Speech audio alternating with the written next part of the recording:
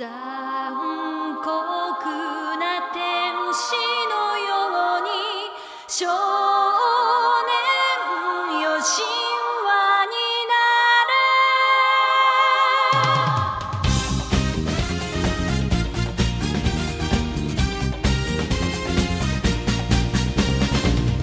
青い風が今胸のドアを叩いても私だけをただ見つめて微笑んでるあなたそっと触れるもの求めることに夢中で運命さえまだ知らない痛いけな瞳だけどいつか気づくでしょうその背中には未来目指すための羽があること残酷な天使の手で窓辺からやがて飛び立つほとばしる熱いパトスで思い出を裏切るならこの空を抱いて輝く少年よ神話になれ。Hello and welcome to Ghost Divers. This is an anime podcast. I am your host, Neve, and I'm joined today by my, as always, co-host, Connor. Hello, friends. Thanks for joining us again. And today we are going to be covering episodes 14 through 20 of Neon Genesis Evangelion. I don't really have a funny bit planned for this intro, so we can just get into it. Yeah, sounds good.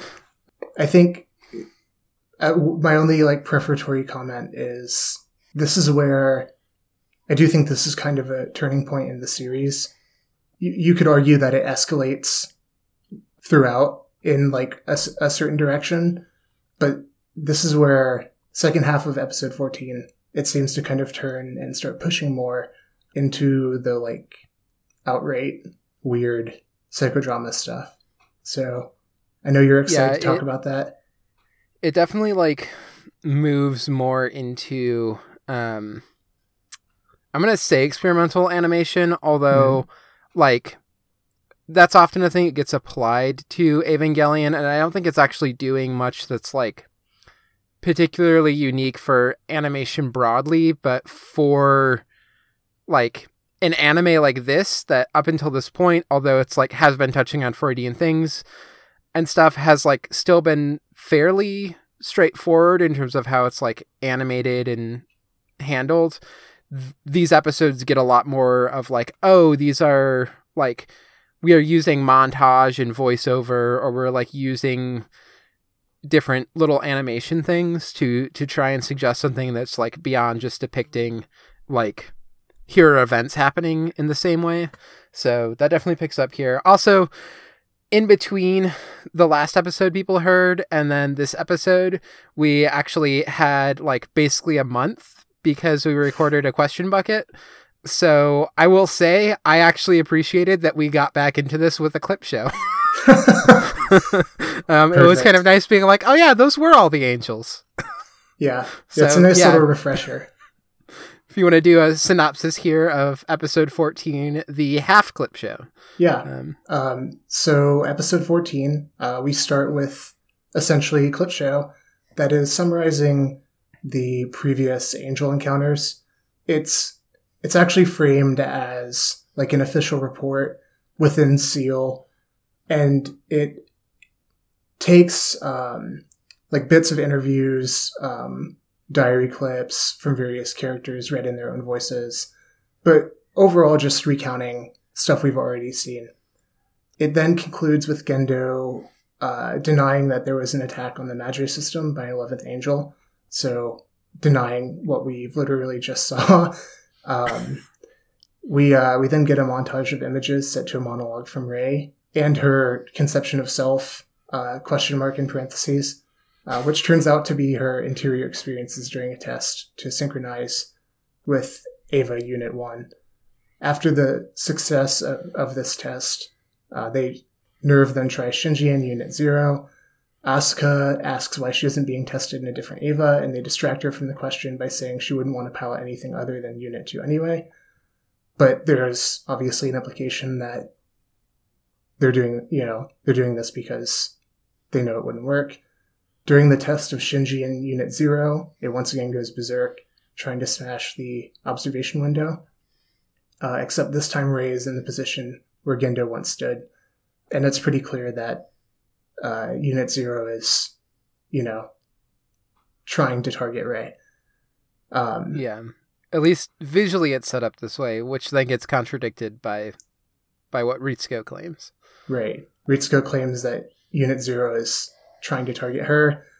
So there's some point of contention there. And then at the end of the episode, we get an ominous scene of Rei in Unit 0 carrying what is introduced as the Lance of Longinus to do something. Yeah. Something. Maybe we'll figure out later what that something is. Who knows? Yeah. I mean, if people are listening to this, they've maybe already watched the other episodes we're going to discuss, but yeah. Yeah. I think just the first part here that's interesting to me is one, the first half is obviously a clip show, but I think there are some smart things that this show does. One is all of the dialogue between characters. There are scenes where where characters were talking to each other where they've removed that dialogue and instead have overlaid, there's still the sound effects of the battle happening, but then they have here's a diary entry from Hikari or something. And that one is interesting, especially in how much we've been talking about in previous episodes. The manga is allowed to have more introspection and allowed to have more internal monologues.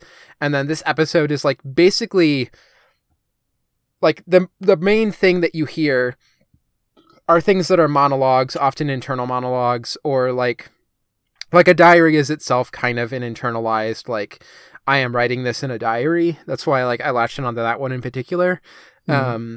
Which is often kind of an attempt to put some sort of internal monologue onto paper where you can save it, or even just go through the process of trying to write out what's happening and make sense of it that way. And then also the way that it is doing this clip show thing, but then it goes into this montage of with Rei's monologue over it that is using some of the similar techniques of quickly cutting different images, but is now doing it in this more abstract way that isn't just directly tied into here's a recounting of the episodes that you just watched. Yeah. So yeah, that those are kind of my initial thoughts here. Is just this is interesting as an exposition episode. My mind is in some ways reaching to a very different exposition episode that we talked about, which is that Laughing Man chat room one. Yep. But this is the most heavy. There's most of what you see here, aside from Rei's monologue, feels like some attempt at very clear exposition of stuff is popping off in Nerve in a way that was maybe suggested before, but never really these episodes just hit on it a lot harder, and it becomes a lot more clear that Nerve is up to weird things. The relationship between Nerve and Zele is not fully drawn out here, but there's definitely things happening there as well where you're these two organizations seem at odds, blah blah blah. So yeah, I don't know if you have any other initial thoughts on just what even is this episode. I know I'll have more thoughts on Rei's monologue, but so this was actually an interesting experience. I've been having a lot of these experiences, which maybe is not surprising, but rewatching Eva, my finding out that my memory of something was not as good as I thought it was, and considering the circumstances that I watched Eva under, that probably makes some sense. Yeah.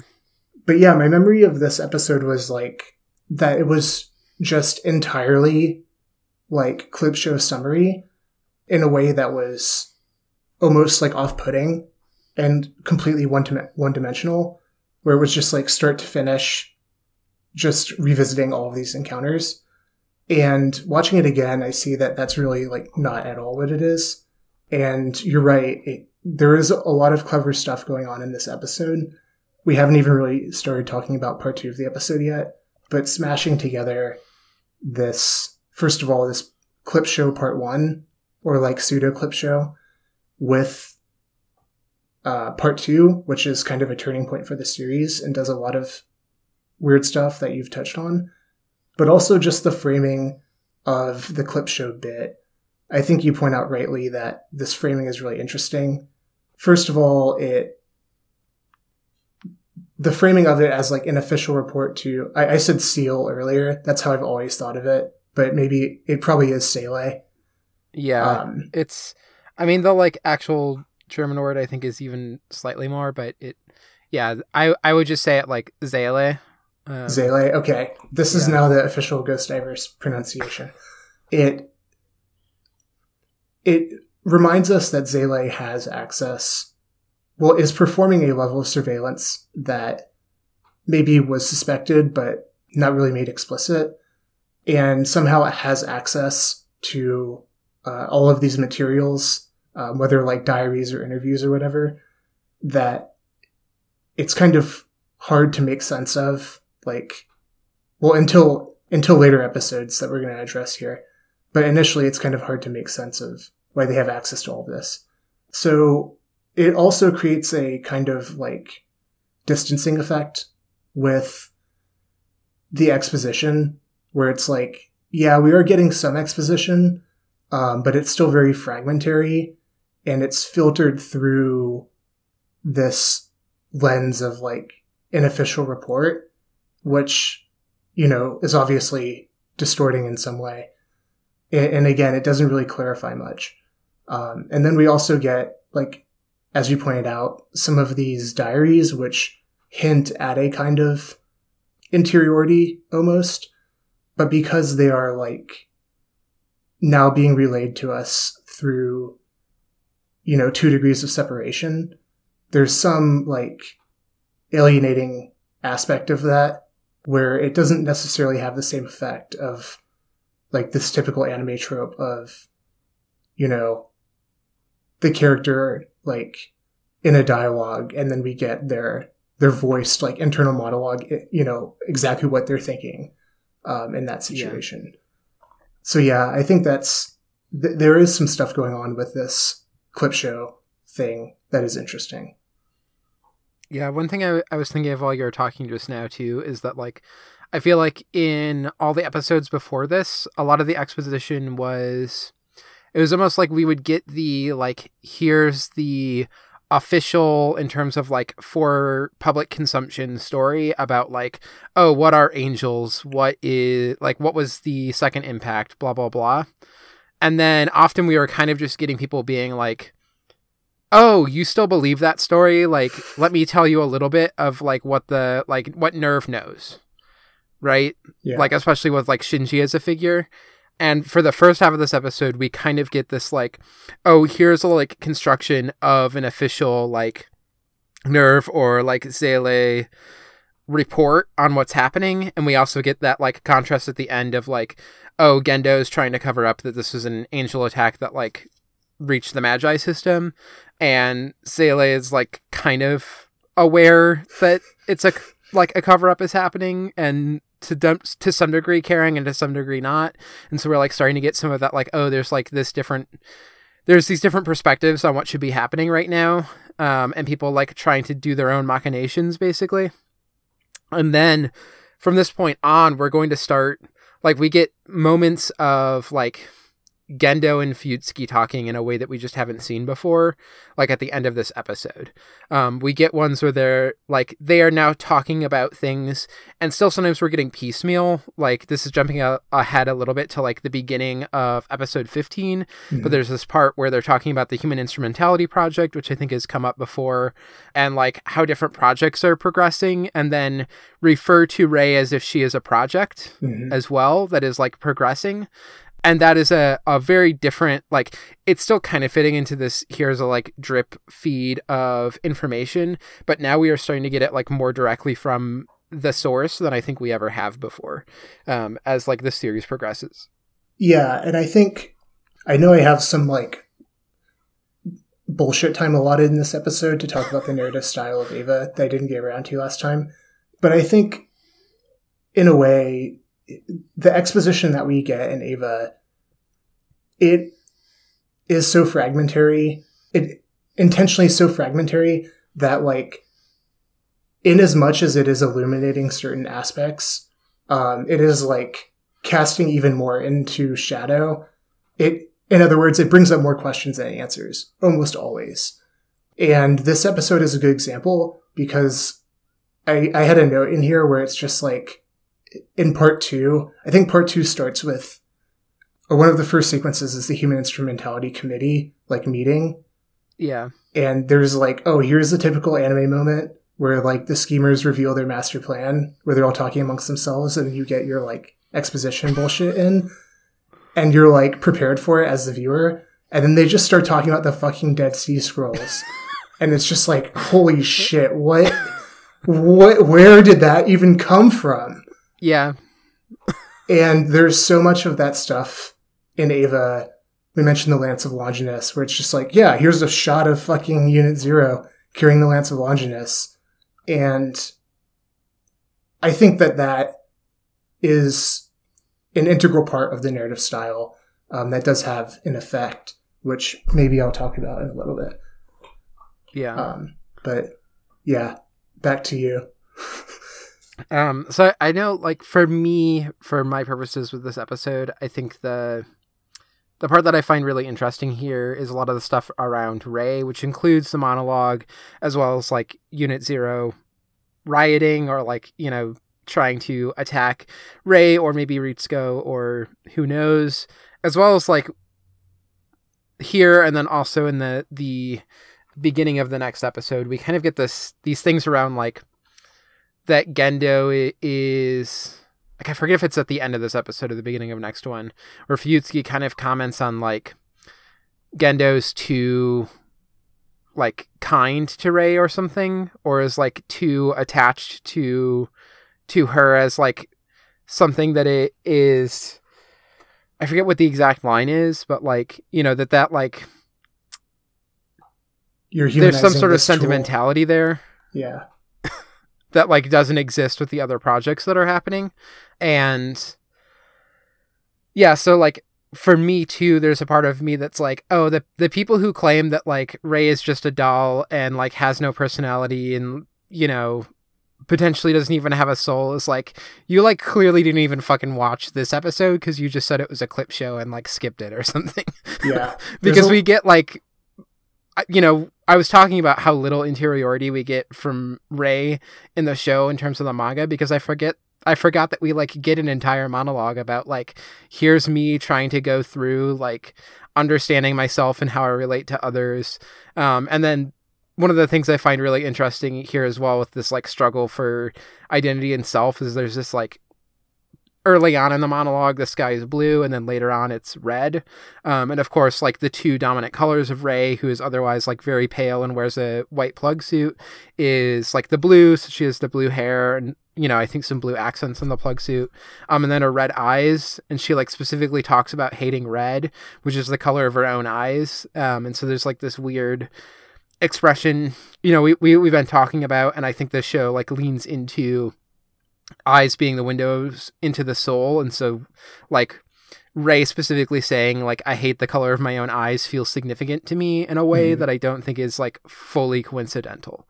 So yeah, like, this is an episode that I feel like I'm probably going to watch it again, like, at least by the time we get to End of Evangelion, at least, like, watch through the monologue again and think about it some more, because I don't, like, fully have a concrete, like, here's what this whole monologue is about.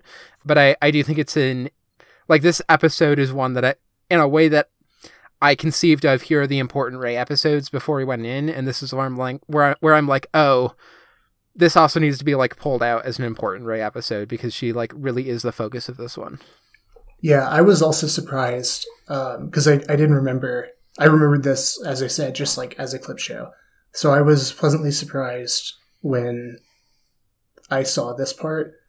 I think so much of the stuff going on with Rey is like there is content that is revealed later that I don't know if we should go into now because of spoilers. Yeah, there's a part of me that's just like I want to just like say some of the things, but I think I think what I'm going to say here, and I think this is stuff that if you've been paying close enough attention to the series, like you have seen, and we can maybe avoid like what's the like big final spoilers that are happening. So one, I think also if someone is reading the manga, they may notice that I believe, I don't know if actually the new, like I don't know if they retranslated it with the later releases. The original releases that I have from the very beginning, I know that they refer to the Eva using like she, her pronouns consistently, which is a thing that happens in an episode that we watched. Yeah. But that in general, the show has said it. And in the manga, they are like immediately doing she, her as if they are like talking about a boat or something. But there is a humanness to the Eva, and we see in these episodes the Eva continually being linked to like images of motherhood, which I'm sure we'll get into more when we like really talk about like especially the last episode that we watched. Mm-hmm. So I don't want to like just completely jump into this whole conversation. But then we're also seeing these things that are linking Rey into this as well. So there's an episode later on where, again, like I just want to like bring it to the surface so we can like talk about some of this stuff now, but then we can talk about the actual scene later. But where like Shinji says to Rey, "You looked like a mother," or like "You looked motherly." Mm-hmm. Next episode. Yeah. And so that's like also further tying some of this stuff in. And then also like the final episode that we get to, we have an image of the Eva wrapped in bandages in the same way that Rey had. Mm-hmm. So like I want to put on the table, like we can like save what are like the big final reveals that we haven't gotten to yet in the show. But if you are watching closely, like it is incredibly intentional on the show's part that they are drawing parallels between motherhood, Evangelions, and Rey. For sure. Like repeatedly across these episodes. Yeah. And also specifically like drawing things out with Rey too around like what does it mean for me to be an individual, that again, like I don't want to go into the final spoilers, but that like I think a key part of Rey is like how do I figure out how I fit into the world and like differentiate myself when like the one part I will say is that like basically of all the characters who seem to have like in some ways been destined by systems to like fulfill this role of Eva pilot, like Rey is the one who's like most specifically just like her destiny was always to be a pilot. And I won't go into more detail than that, but that's like I think also part of what is being played with here, and we'll get further developed and we can like talk about it when those scenes happen, and maybe talk about it with like the guest, which we have now found out is going to be our second guest on the podcast. Yay! Yeah. Everybody here for guests on the podcast. Yeah. So yeah, I think. So yeah, I don't know if there's anything else you want to like quickly put out now to talk about things. Yeah, I'll put out like I don't want to artificially, like, obviously restrict our conversation. So if there are things about Rey, like there's a whole ton of shit that's like going on with Rey in the background right now that will eventually be clarified, like, you know, as you have just articulated. I think to respond again to this reading of like people not seeing depth in like the portrayal of Rey's character, I will just say that even at this point, when all of this other stuff that will eventually be revealed is still like is still in shadow, it is very obvious.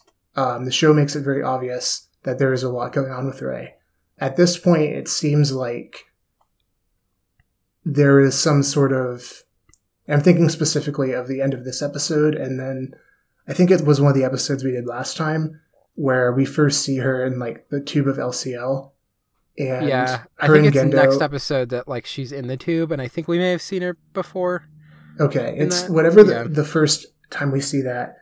Her I know and it happens in Gendo- episode 15.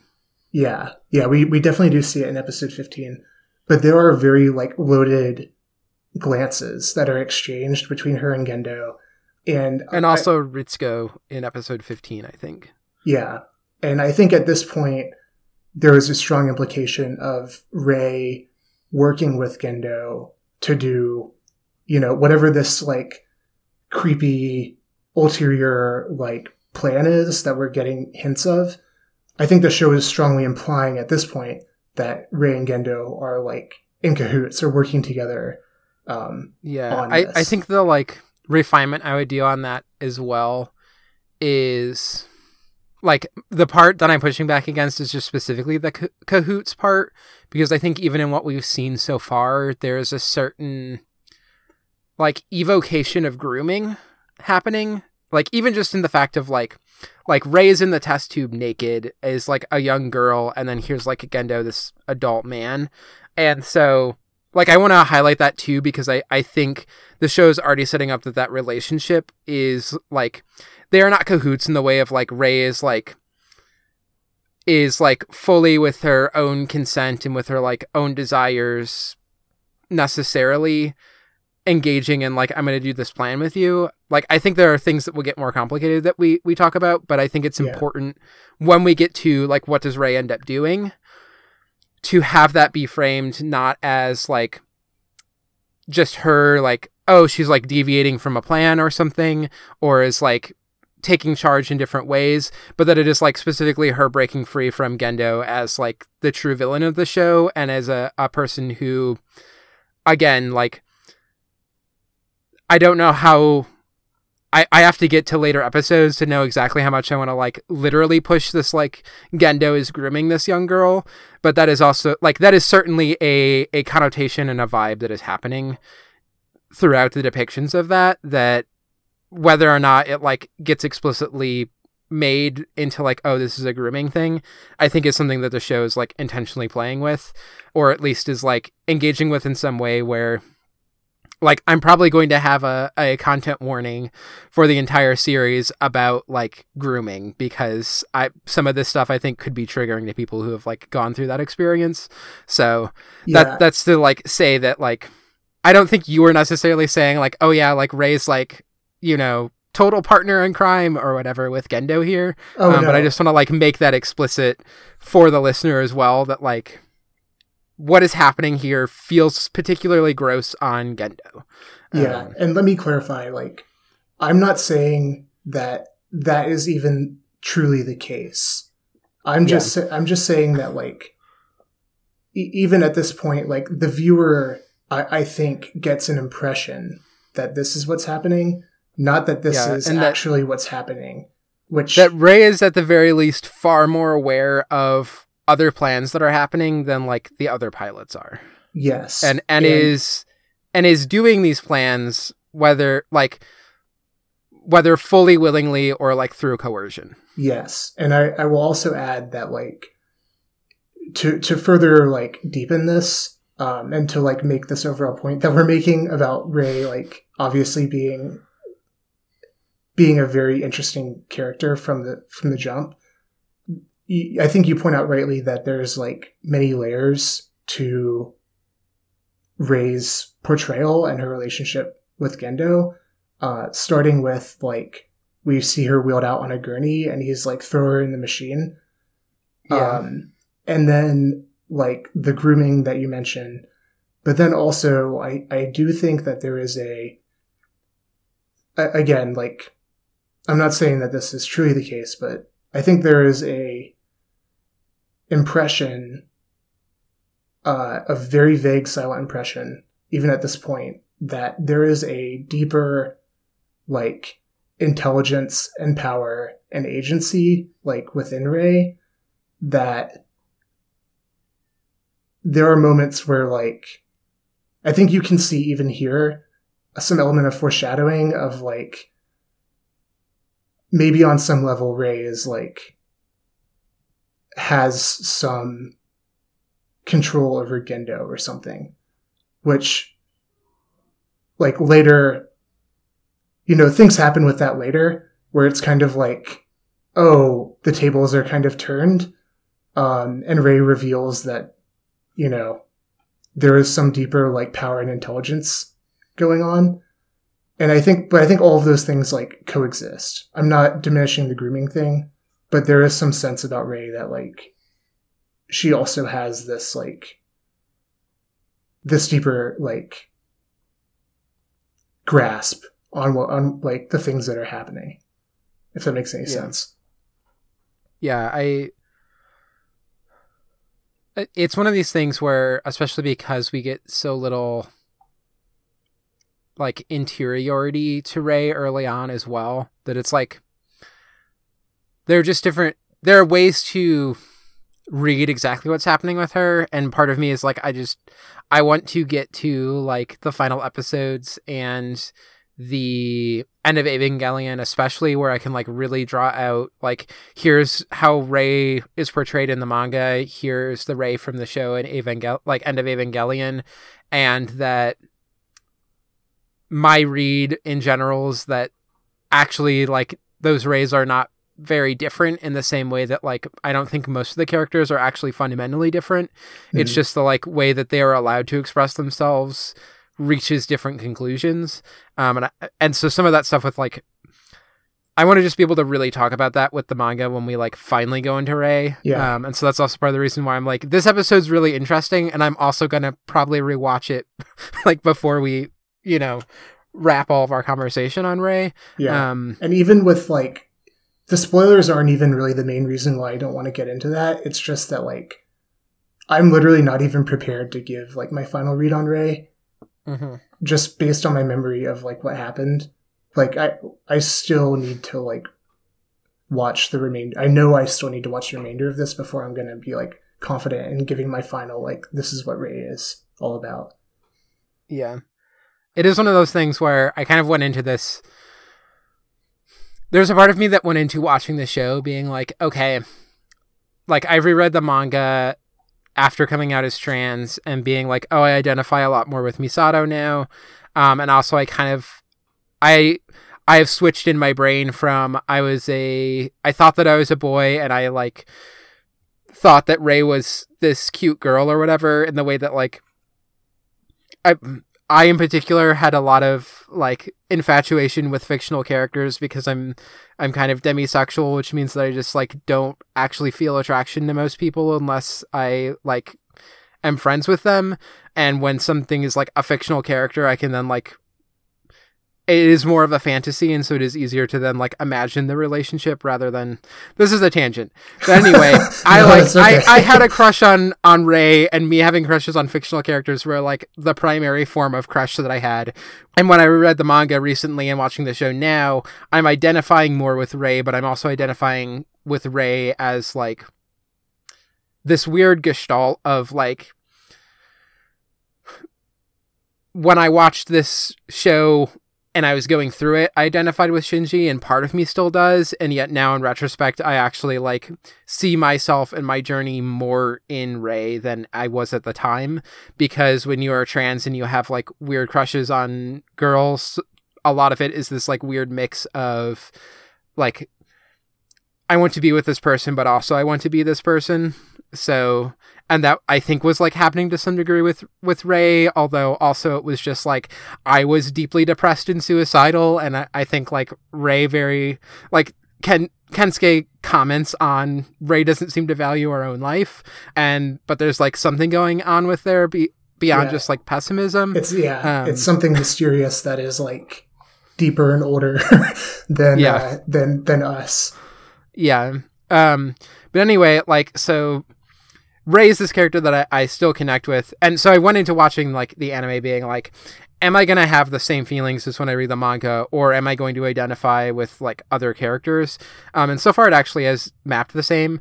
I had a certain amount of, like, you know, oh, I'm, like, Rey, but am I going to watch the show and be like, oh no, I'm Asuka because I am a bit of a brat? But especially watching the show this time and, like, having this whole, like, female impersonator thing that I've been talking about. I'm just like, and like it continues to hit in these episodes. Like Asuka is like impersonating Misato in this way where I'm like, no, I actually am just the more like genuine messy bitch than the like teen girl who's trying to emulate that. So I don't know if you have more comments. That might be a good moment to go on to episode 15. Yeah, I have some comments, but we should move on. It's nothing that can't be. The main themes that I would comment on here are like hit often throughout this suite of episodes. So yeah, we can move on. Yeah. So speaking in terms of Misato being a messy bitch and Asuka trying to emulate her. So episode 15, again, like I talked a little bit about some of the stuff at the beginning here with Gendo and Fuyutsuki. We also get that scene that we mentioned previously of Shinji watching Rei wringing out a cloth and saying that she looks like a mother, which is something that Rei like blushes about. And then like this episode kind of is shifting focus in general. So it gets a little bit more like, oh, here are clear narratives that we're jumping back and forth between. But there are kind of these different things happening at once. So Misato, Kaji, and Ritsuko are going to a wedding. You know, there's like various kind of slice of life conversations that happen around like, oh, buying a dress, like don't fit in the dress, blah, blah, blah. But like this stuff is getting contrasted with then Shinji is going to go visit the grave of his mother for like the anniversary of her death and go there with Gendo. So, you know, kind of just like dividing up a little bit here, the Shinji and Gendo part, while they're at the grave, they're talking a little bit. Honestly, it like feels like the most that Shinji and Gendo have ever talked in this series, I think. I could be wrong, but it definitely feels that way. Definitely. And we get some of like Gendo, I think like it starts with Shinji saying something like, it's like hard to like believe that her body's even here, and Gendo's just like, she's not, like there's no corpse here. And then also they talk about how Gendo has no photos, like no photos exist, like nobody can find photos of Yui, you know, Gendo's deceased wife and Shinji's mom. And there's a little bit of an exchange of like Shinji kind of being upset that Gendo doesn't have anything, and then Gendo doing this thing of like, well, I keep everything in my heart, like that's like the most important place to have it. And then Gendo like leaves, like goes to a helicopter with Rei in the helicopter, and just like flies off and is just like, bye, you can walk home from this like giant graveyard because half of the world's population died. Classic Gendo. Yeah. And, you know, some of this stuff is getting, it's not super intercut, but there's, you know, the stuff that's then happening with, especially, I think the big scene with the wedding that happens is like Misato gets up to use the restroom, and then Kaji and Ritsuko talk a little bit. This is where we really start getting a lot of Kaji's like men are from Mars, women are from Venus whole approach to life, which I know was just a bigger take on the relationship between the sexes that existed back when the show was made, but it's kind of a bullshit approach to the relationships between men and women, although I'm sure it like factors into your Freudian readings here, Connor, and like the inability of people to relate with each other. Well, I will have comments on that, but yeah. There are some interesting, there are two lines that I wrote down which are just like, so one is Kaji says, I was a brat too, and I was like I think I even tweeted, I forget if it was on Main or if it was on the Ghost Divers Twitter account, but just like, man, us brat for brats need better representation than Misato x Kaji, or x Kaji, because yeah, this like, it continues to be this thing of like, I see so much of myself in Misato, and like there are ways that I feel like if I wrote Misato and Kaji, like there's so much of like the substance of the relationship would be the same, and yet I would just like, I feel like I would handle it better than Ano does, because I actually like fully understand brat for brat relationships. But anyway, you know, Misato gets too drunk to walk basically, and like I think throws up in an alleyway. We get like a brief shot of their silhouettes, and then Kaji carries her home. during it, they're talking a little bit about, like, Misato broke up with him, lied and said that she fell in love with someone else, but it was really, like, that Kaji reminded her so much of her father in a moment that is just, like, scarily relatable to me. Again, like, of all the characters in the show, I'm Misato just, like, less of a messy bitch, or at least, like, better at understanding where it's coming from and dealing with it in a way that Misato doesn't. She just, like, spirals into self-hatred, and what she needs in that moment is for someone to just kiss her to shut her up. So yeah, that hit me as a little too real. But again, this is, like, a big moment of, if I was writing this, I feel like it would be handled better, because the way that this is handled is, like, Kaji, like, feels creepy in that moment. Whereas, like, sometimes you really do just need someone to, like, kiss you to shut you up from going into a bad brain spiral. But anyway, immediately after, like, we get Kaji kissing Misato, it then cuts to, you know, Asuka's come back from this, like, double date that she did just, like, with Hikari, you know, to, like, help her out, essentially, is what's implied, or, like, at her behest, and left the guy, like, waiting for a roller coaster, and then is just sitting around bored, and is just like, hey, Shinji, we should kiss for fun. You know, like, when it's just fun and you're just, like, bored and you just kiss people. And this turns into an awkwardly long, presumably first kiss for both of them. Definitely seems to be Shinji's first kiss, and I think we can read into this that, like, feels like Asuka's first kiss too. She, like, comments on, like, your breath is tickling me, and then, like, plugs up his, like, you know, grabs his nose to plug it up for the incredibly long kiss where he's just, like, comedically turning, like, purple, not able to breathe, and then Asuka immediately goes to, like, brush her teeth and gargle or whatever, which, like, harsh.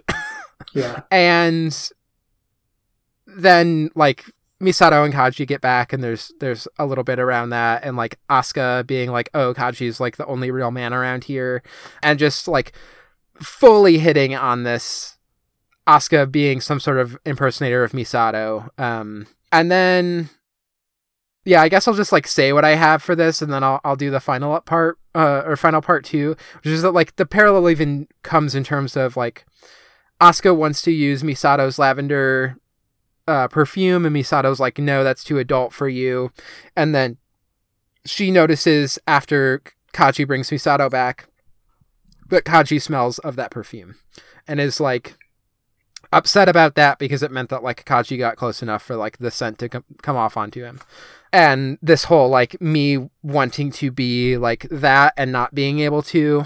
And, you know, like, the show, I think, is intentionally drawing a contrast between, like, the kiss that's happening between Kaji and Misato, which, again, some of the handling of it feels a little creepy, but also still feels like a more genuine romantic kiss compared to, like, this awkward kind of jokey kiss that, like, Asuka and Shinji are having, or at least, like, the kiss that Misato and Kaji have are, like, more sexualized than this one. And so there's just so much of this, like, the parallels being drawn again and again with Asuka and Misato. And then we get Rei in a test tube, and then we get Misato with a gun to Kaji's head as he's investigating NERV as, like, the spy, and ends with Kaji, like, doing the key card and revealing to Misato a crucified angel on a cross that's stabbed with the Lance of Longinus that we saw. And I forget. Yeah, and I forget if they do they call it Adam here? Yeah. Okay. Yeah. So yeah, there's so many moments in Eva where it's just like, I would have to pause for a second before we can start discussing that or resume our conversation. If I may, I will, like, return to the comment about Kaji, because I think I do have a few thoughts on that. So the first one is that Kaji, I think this was in an abortive recording attempt where we had to, like, scrap and then redo, where I just said, like, yeah, my read on Kaji is that he's just bad. But then later in the final episode, like, I went on to give, like, a pretty harsh reading, I think, as well. I'm glad that we're going through this series again, because as I go through it, I am noticing that Kaji is a slightly more complex character than just like my initial read on him, which was that he was like a mini Gendo. And I don't think that's really the case. Although I do think that he is like bad and creepy and abusive in like several ways. Yeah. I mean, again, it's this thing of like I just want to like a quick put out here of like, there are parts, there is a way that so much of what Kaji does could be framed in a way where it is more clearly like clearly in this episode, we see that Masato still has a lot of affection for Kaji, and that's like a thing that comes up here. Like, I think this episode humanizes Kaji more than any other episode, really, as someone who like seems to be flirty as like a way of being fun with friends, and is like specifically knowing that like Misato is kind of into it. But so much of the way that it's framed throughout the series like leans into really gross tropes that exist in anime, but also just a lot of media. Like Western media does this shit too, of like, oh, if you just like hit on the girl enough, like she will give in, or like that she's saying no, but really she means yes. And like all these things that like lean into like really bad consent stuff, versus like my wife and I just mocking each other and like calling each other names because it's like an actual consensual fun thing that we do as like two brats. And that like, again, I forget if I've told this story on the podcast, but like, I think there was a time where Emily and I, like Emily in particular, was feeling comfortable enough around you, Connor, that she was like being bratty to me and I was being bratty back in a way that I don't think we had previously with you. And you had this like moment where I think you were like, do I need to leave? Like, are you fighting? And we're like, oh no, like this is just like, this is fun for us. Like, this is how we show affection to each other, which is a thing that like I can read into Misato and Kaji, and I think there's a way to portray this, and this episode in particular gestures towards, that would feel more genuine and would feel more like this is a way that people express affection to each other, can be through this like kind of flirty, bratty, like I'm doing stuff to fluster you, because the act of getting someone else flustered and being flustered can actually be like a mutually enjoyable thing that's happening. But just so much of it doesn't feel that way, especially because I forget if it's like the next episode, but we just get like Kaji hitting on Maya, who's like the technician. I don't know if we've ever actually heard her name in the show so far, but she's like the, you know, there's like the few people who are like in HQ with like Ritsuko. I forget the name of the guy who was driving and like yelling, "There's an angel" when there's the power outage. Yeah, I forget. But too. Maya's the female one who within parts of the fandom gets shipped quite often with Ritsuko for like, I will just say the show, or I think it's specifically the movie, suggests that like she's a lesbian and has a crush on Ritsuko, which also having that like particular, like that the show is sort of setting that up, and that's like the dominant, at least in fan spaces that I like, fans that I have, is like, yeah, she's gay for Ritsuko, makes the whole Kaji hitting on her like feel even more like, oh no, he's just like shitty. Like, this is clearly not something that she's into. This is just like what he does with all women, and Misato just responds to it differently. And that makes me feel a lot worse about Kaji, and like the things that I could see in Misato and Kaji that are interesting, like, are so sullied by it, because I think he is just like a bad, creepy dude. Yeah. And I think, so with all of that said, like, I want to approach Kaji from a different direction. I think all of that is true. And when I was saying earlier that like I'm revising my read on him as just like entirely bad and just a mini Gendo, the like bad stuff that he does is absolutely an integral part of his character. But the way that I see Kaji now is, I think Kaji, like all of the characters in this world, but in a unique like way, in his own way, is a fractured individual who has, on one hand, the thing that surprised me about Kaji in this suite of episodes is that on one hand, he seems to have a better understanding of some of the stuff going on with like empathy and human relationships generally, and takes that seriously in a way that many of the other characters in the show either like cannot articulate or have no interest in. While at the same time, I mean, as is the case in like many humans, having behaviors that completely like disregard and transgress that like respect for like others and that empathy in a very like complex mix. And when I say his like understanding of human relationships, I am not referring to his like men are from Mars, women are from Venus, but specifically to his conversation later, which we'll get to, with Shinji about like empathy and otherness. So that's the first point.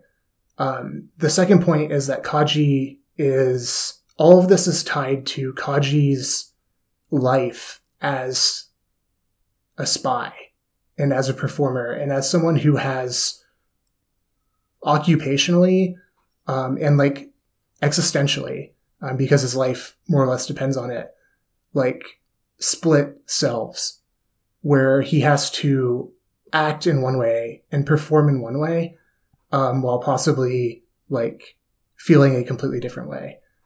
And so much of his behavior at Zele and like the hitting on women, I think is part of this, can be read as like it as a performance, like in and of itself, in the way that like I don't think is entirely false. Like Kaji's still like, this is still Kaji like doing and saying these things. But it is also tied to like, oh, like I'm giving off an impression of being like this frivolous, like lecherous guy who's just here to like hit on women and whatever. So I'm not like suspected of being a spy. And like, well, and it's one of those things too of like, when you're saying that, like the vibe is very much that often the best way to lie is to lean into the truth in a way, or to like to take some part of the truth and then inflate that in a way that you can cover up what you're trying to cover up, rather than like I think Kaji leaning into that makes sense as a part of like me being a spy. I'm going to like do this to like lean into but what it is specifically like, let me lean into this aspect of myself that is a real aspect, right, and like play it up in a way where I can then like disjoint it from like the spy part of me. Right. And it is which like, of course like parallels with Misato's, we've talked about before, this like disjoint between the personal like messy Misato who and her occupational, and then like her like highly confident, highly capable professional one, which we even get here of like Misato like being a messy bitch, just wanting Kaji to kiss her so she'll like get out of her self-hate spiral, and then having like to the same character, gun pulled, finger on the trigger, like ready to shoot someone in the head, being like, I know you're investigating what's going on. Yeah, literally immediately after. Like, and this feels so strongly like the show, like, really explicitly presenting this. Kaji commenting on, aren't you still hungover? Yeah, in a way that it happens immediately after, like, this other most extreme example of both of them at their, like, very raw, you know, emotional, like, messiness, or at least Misato. But Kaji, like, you know, there's a whole conversation between them in like throughout this episode of them like reminiscing on their past relationship. So there's especially like Kaji and Ritsuko, I think, is also where we see the most of Kaji, like being really open. Like, that's where the line comes in of we weren't really sharing a life. We were just playing house. Yeah. So there's and this, also the part of like, I was a brat too is also in that conversation. Yeah. So there's this like extreme on one end, and then immediately like it happens so quick that it's jarring. Like this extreme where they're both, yes, Misato, like in her most like clinical, like badass, state, but also Kaji with like finally taking the mask off and just being like, yeah, like I've infiltrated your organization and I'm like completely unsentimental about it in this moment, where it is revealing it through this like mirroring, and through this like juxtaposition between these types of scenes with Kaji and Misato. So yeah, I think Kaji is to wrap that up, like like Misato and like these other characters, Kaji is someone who is like divided and complex, and he still does these actions. In a way, it makes his character like more difficult and compelling, that someone who seems to have some of these understandings and respect for certain, ethical ways of like relating to others, does then turn around and do these really gross actions. But I really think it's a compelling like characterization. And the other comment I'll make on this front, because it's related, as far as like the divided subject stuff and the psychoanalytic theory, I know we've talked about like Anno was influenced by Freud, and there's definitely, you can go at it from just like a straight up Freudian standpoint, but the lens that I'm going to bring to it is specifically using like Kristeva, who is a thinker that revises and overturns, but is heavily engaged with Freud, but revises and overturns and expands on like a lot of points.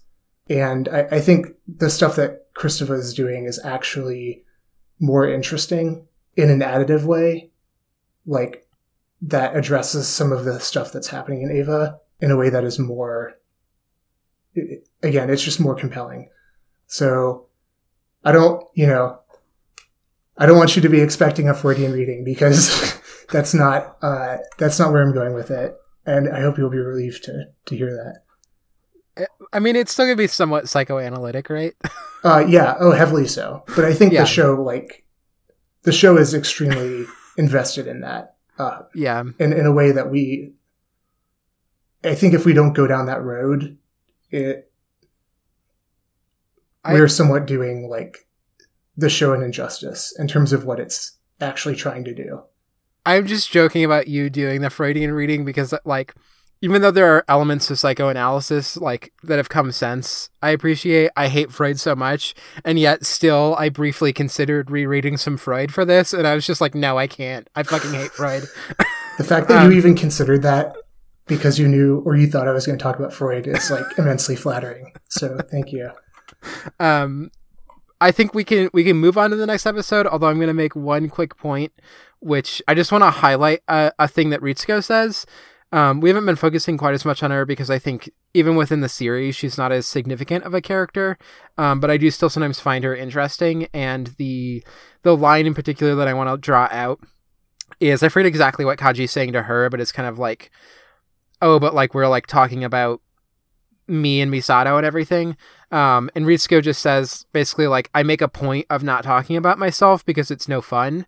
And it is a somewhat casual line that, like, when this happened, I joked of like, this is further evidence that I am Misato and Emily is Ritsuko, because like, I'm not going to talk about myself because it's no fun is such a like Emily approach to talking to people.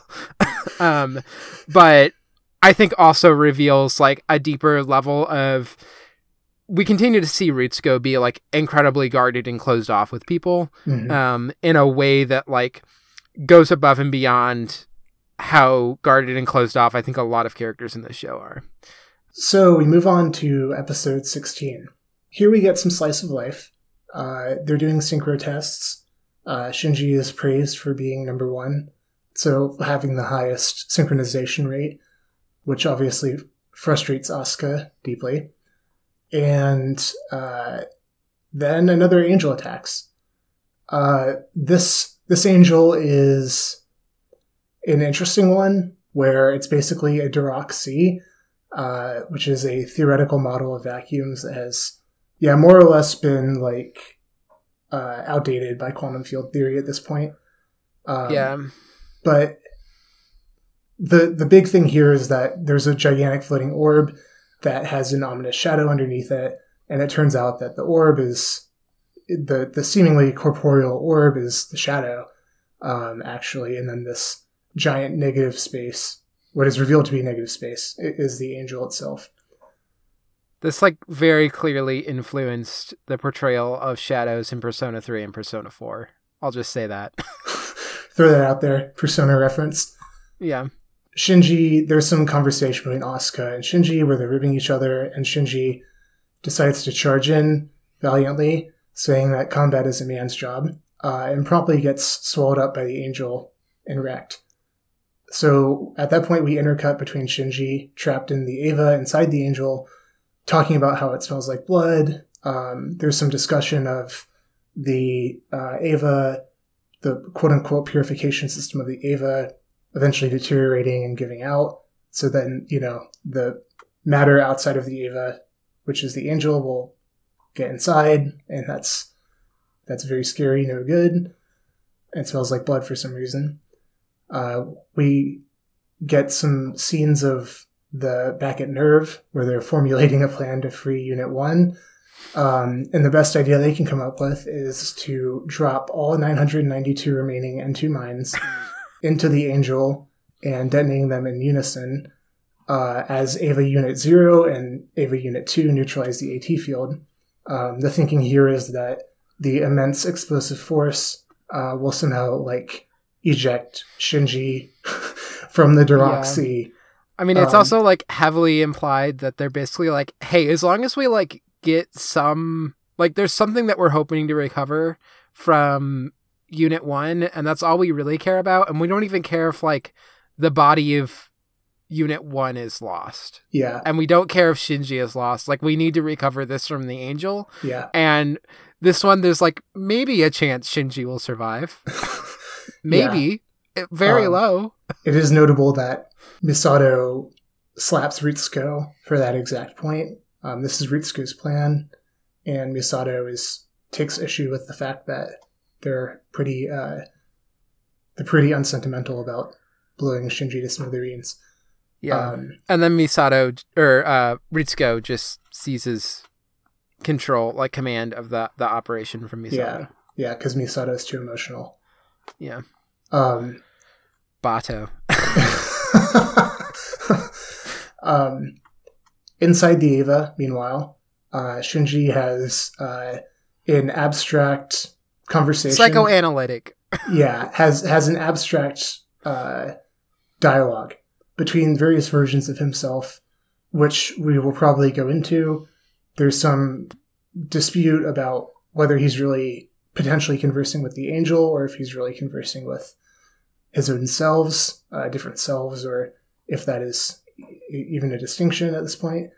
But running through the various different selves, delineating the different components of a subject, blah, blah, blah, among which are the versions of you that exist in the minds of the others who know you, your observing self who observes the world around you, essentially gestures towards ego and superego, so on and so forth.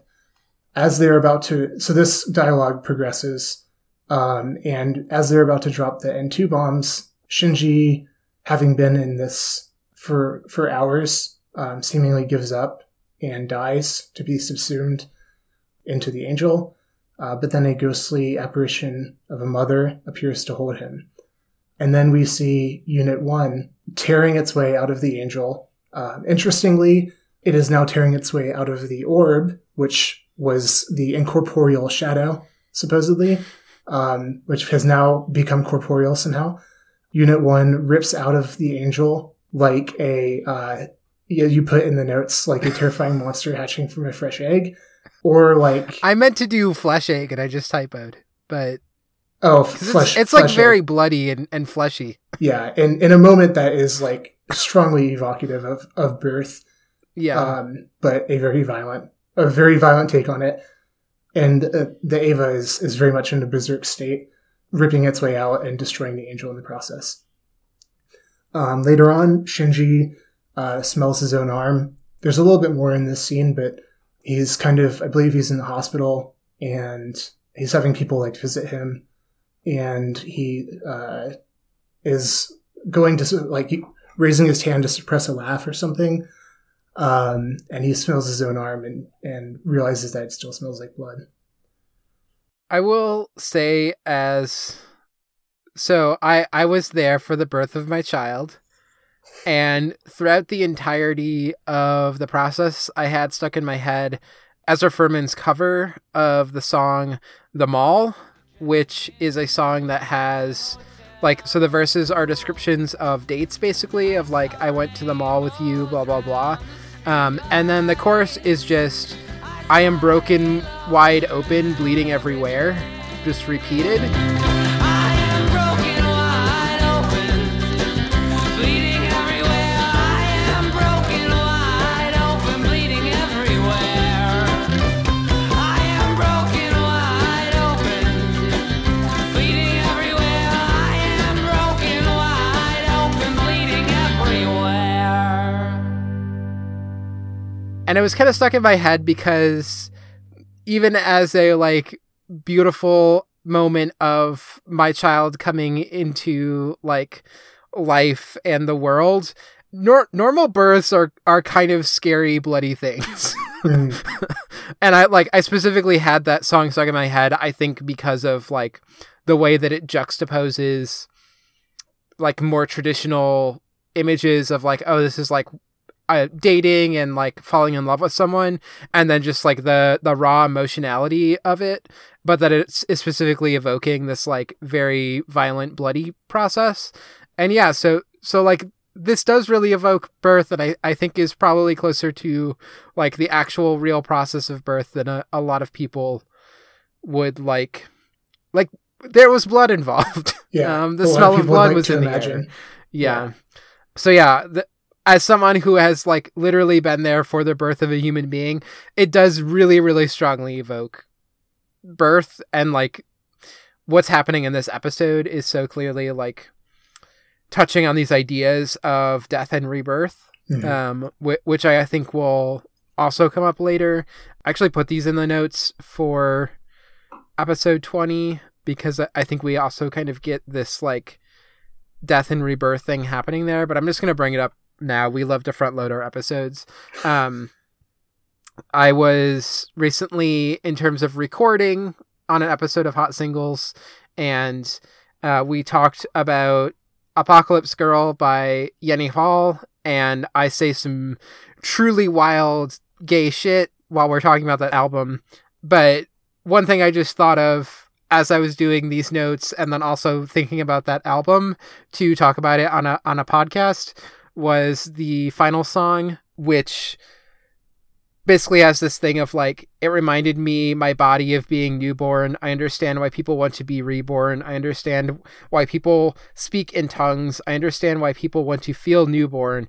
I understand that it's the same as feeling unborn. I understand that we all want to feel unborn. And that is a very psychoanalytic album. So it's just bouncing around in my head right now of yeah, there's definitely this being unborn, being reborn, it being kind of the same, death being similar to birth, that I think it is happening multiple times in these episodes in a way where I have a note written here of throughout these episodes, and this is really I think the first big one, but we are also going to see it happen with the other angel confrontations that we're discussing right now. We see repeatedly literalized Shinji being stuck within the Eva, being trapped in this war monster. And then the way that it is drawing these lines to the Eva as a womb, this idea of it also being like a grave or a tomb, of it being like the place where the enclosed space where you die, and also the enclosed space that you are like, life is given to you and you're like burst forth in this way that is like becoming far more explicit here, I think, than it has been previously. And I think is like, we talked when we were talking about 08th MS Team about how towards the end it touches on the cockpit of a mech as like a casket. And I think these episodes in particular are really playing with that in this way that's then like further going into the psychoanalytic, like death drive, womb, blah, blah, blah. So I'm gonna like let you respond first before I talk anymore. But yeah, I think this is the moment where I'm just gonna go ahead and like take my shot at like, or take like my first steps toward bringing Kristeva into this. I will preface this statement by saying like I am by no means an expert on Kristeva, and she's a very difficult theorist. So there's a lot of ambiguity in some of the concepts that, and specifically even in the ones that I'm about to bring up. But this whole, all of this stuff happening with Eva, I mean, throughout the series, but especially now that we're on this like roller coaster ride to the end of it, is just so deeply engaged with what Kristeva's ideas about abjection. And so I will try to like sketch out a workable, like, I'll try to do this justice to the extent that I think it can really inform like an understanding of Eva. Okay, so Kristeva, like, I touched on this a little bit in our last episode, but I don't think I really did a good job. So this is a chance for me to revise and like clarify some things. So Kristeva is like, first of all, positing like a divided subject. And for Kristeva, like division and the attendant violence of division is essentially like a prerequisite for subjecthood. That like violence is not only like a primary splitting away, but also like an ongoing split like within a subject themselves. And I'll like explain what I mean. Kristeva talks about like, in order to become a subject, the first thing that needs to happen is you need to split like from, she uses the term mother, but like you need to split from the womb. Because there is a point in time in which like a person is like part of the mother's, and I'll just use the term mother like as a placeholder, is part of like the mother's body. And in order for like someone to go from being like a fetus or an embryo to then like becoming a like separate subject, there needs to be like a birth, which she like conceives of as like a violent splitting. So in that sense, like subjecthood in and of itself is constituted in like division. But then beyond that, like as a subject who is coming to consciousness in the world, you then have a division, a secondary division, which occurs when you encounter like the quote unquote symbolic order, which is basically like the collective repository of all of the signs that like humans use collectively to communicate with each other and to signify to one another. So like language, for example, you have to like receive language from outside of you and internalize it to some extent as part of you. And not just language, but like every system that exists in the world, every significatory system. That in and of itself, she envisions as a division where there is, you now have your organic just like impulses, desires, whatever that are arising from your like embodied self, which you then have to, but you at the same time have to reckon with this symbolic order that exists outside of you and that you have to like internalize in order to communicate with the outside world. And also to like further constitute yourself through actually like intersubjective recognition, i.e. like conversing with other people. So basically, like, we're talking about a subject that is like divided from others and within itself, and for that reason, like, is somewhat permeable and fractured. Where abjection comes into it is the abject is something that is like either it's something that disturbs the boundaries of identity or any type of like boundary, border, or limit. So something, for example, that like is expelled. So she gives like examples of bodily fluids, like sweat or milk, or like specifically like, well, whatever, milk, or blood. You can just say like, semen, Connor. Well, yeah, semen as well. Things that like when they leave your body become like matter, but like object, but were once part of you. But if you are like a subject and that way of like conceiving of yourself requires a sense of like wholeness, something that was like just a second ago like part of you and is now matter, in a way like it makes explicit and marks like the precarity of that boundary between like subject and object that like your identity hinges on to some extent.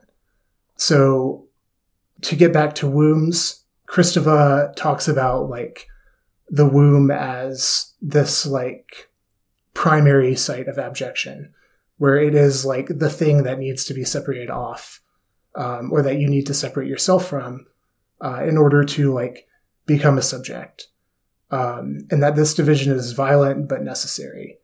And abjection is not something that is like necessarily bad. In fact, it's like a necessary experience and a necessary psychic structure that is like ongoing, but it is something that like tends to occasion feelings on Kristeva's reading of like disgust or horror or terror, precisely because it like threatens the boundaries of your ego, the boundaries of your subjecthood. So where am I going with all of this? Well, all this stuff having to do with the Eva and like the constant equations of like the interior of the Eva with the womb is heavily like imbricated with all of this stuff. It is constantly at question in these episodes, and then later on, the borders of the self, of the Eva pilots, like within the Eva, are constantly under threat of dissolution. In fact, they are like that threat is realized here, and specifically even later on, where Shinji just becomes like fluid. And going back to, I think, episode 1 or episode 2, the first time Eva 1 goes berserk, it's even present there, where this berserk state, I think this is like revealed explicitly later on, this berserk state that we see Eva Unit 1 going into is the state wherein like Shinji and the Eva have like become one entity. Shinji's like, I think they refer to it later on as like the ego border being completely dissolved. Yeah. Shinji has like synchronized with the Eva to such an extent that like Shinji and the Eva are like fusing together. And in like Kristeva as well as in Evangelion, the like abjection associated with this is occasion for like horror. I think that's where a lot of like A, the body horror stuff with the mechs, and B, like the horror of like the pilots being absorbed or somehow like corrupted or dissolved. All of the body horror stuff with the pilots is all anchored in this like abjection stuff. So yeah, I think like that is a good first approach to just like throwing it out there. But yeah, I think a lot of like this horror has to do with abjection. And I think it also provides the key to understanding what's going on with like the berserk state in like specifically Eva Unit 1 when we see it here and like elsewhere. Yeah, I think something I also want to like highlight here in relation to this is so that there's like a popular reading in trans spaces of Shinji as a trans character, and it's one that like in some ways like my own personal reading of Shinji I think leans that way, and yet sometimes the way that reading is constructed in a lot of trans spaces I actually like disagree with what they are pulling out, and it really comes down to this like me just really not giving a fuck about like representation as a concept that like how it often ends up being portrayed in media, which is, you know, like the extreme example of is like, oh, there's a girl with like an asymmetrical haircut in a Marvel movie and people are like, yes, bi representation. And I'm like, no, like this isn't like meaningful in any way to me as a queer person. And I think there's this version of that is like, is specifically leaning into a way that like capitalism and like large mainstream media stuff can just like put the right character in and do the right things and then get the credit for like, oh, they're doing it right. That I think is actually far less interesting than what I'm interested in, which is this thing I have to return to of resonance. And I think for me, so like, I may have referred to this before in previous episodes.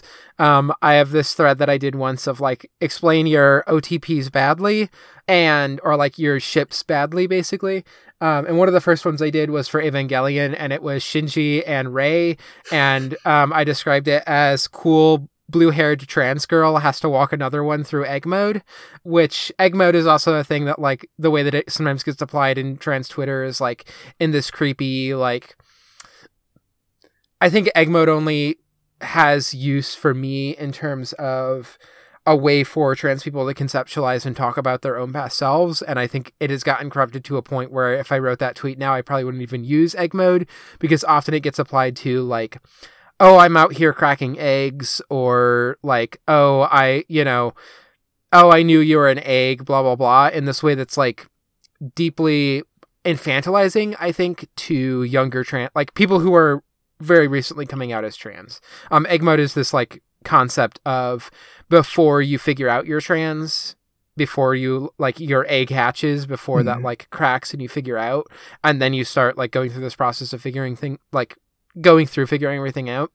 Some of this comes down to like my final read on Rei does have touches of like does have a certain trans resonance to me in a lot of ways that I want to get into more next episode, because I think I'll be able to talk about it more directly once we like find out everything about Rei. But also with Shinji, there's a lot of the, like, we get the stuff of like, oh, you're a man, aren't you? That is clearly feeding into some sort of queer reading of Shinji that, again, will be more interesting to talk about next time. But I want to bring this up right now because I think for me, where so much of the queer reading and also the trans reading comes up in Evangelion is actually specifically around the way that it does this stuff about abjection, because I think the process of coming to terms with being queer often is a process of you as an actual individual, like confronting abjection within yourself, or like the ways that you're experiencing it, that a lot of people, I think the process of like coming out as trans involves having to look at both yourself and your body in ways that begin to break down like this typical ideas you have of what your borders are and like what the limits of the body are, like going through changing hormones and going through that process.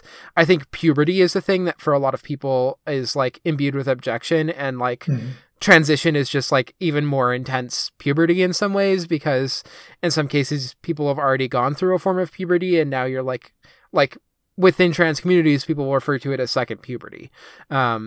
And like this other process that you go through of your body changing, and also changing in ways that are now towards something that is more immediately recognized and verbalized as monstrous by like the society around you. A lot of trans people have connections with body horror because of these reasons. You know, my interest in blood as a thing definitely increased after I like came out as trans, because the fascination I then have with like these different a thing that I said, you haven't heard this episode yet, Connor, because you're not subscribed to the Patreon. At least not yet. This is going to be a great selling point for subscribing to the Patreon. Yeah. Listeners, subscribe to the Patreon. You can listen to Hot Singles episodes early. But at this point, you know, people can go listen to Hot Singles. A thing I talk about on there is being fucked as a girl, and the like experience to me that like I feel most fully embodied as like, and like unthinkingly as a girl when I'm being fucked as a girl, and when I come in, the liquid that wells to my body and like into my lover's body is not semen but is blood from my lips. And that's like, objection is all over that. Yeah. Right? That statement that I made. And I think that's so much of what I'm actually connecting with in Evangelion. And that's often not what I hear being brought up in terms of the like trans rating of Shinji. A lot of it is this more service level, like what is representation in this like current mainstream sense of what does queer representation mean. That also includes like, I believe the voice actor for the new dub on Netflix. I think it is.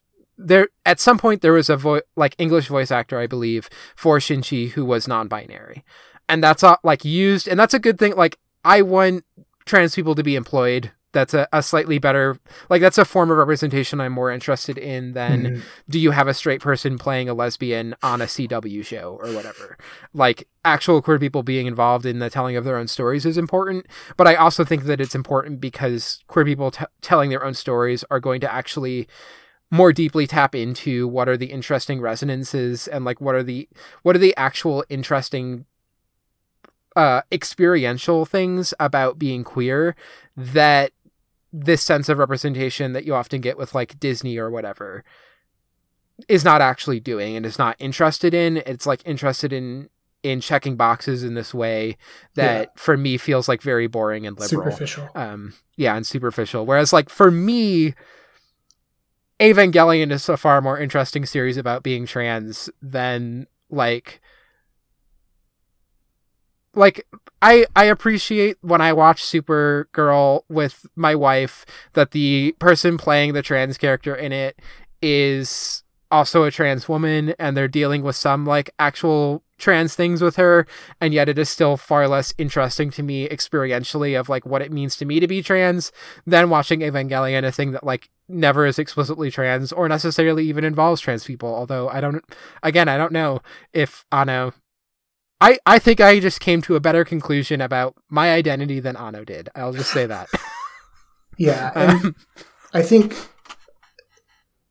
just as like a way of responding to some of that, like, this is where I'm just gonna, I think I've said this before, like, I really do, even watching this again for a second time, I feel even more strongly that this series is a masterpiece.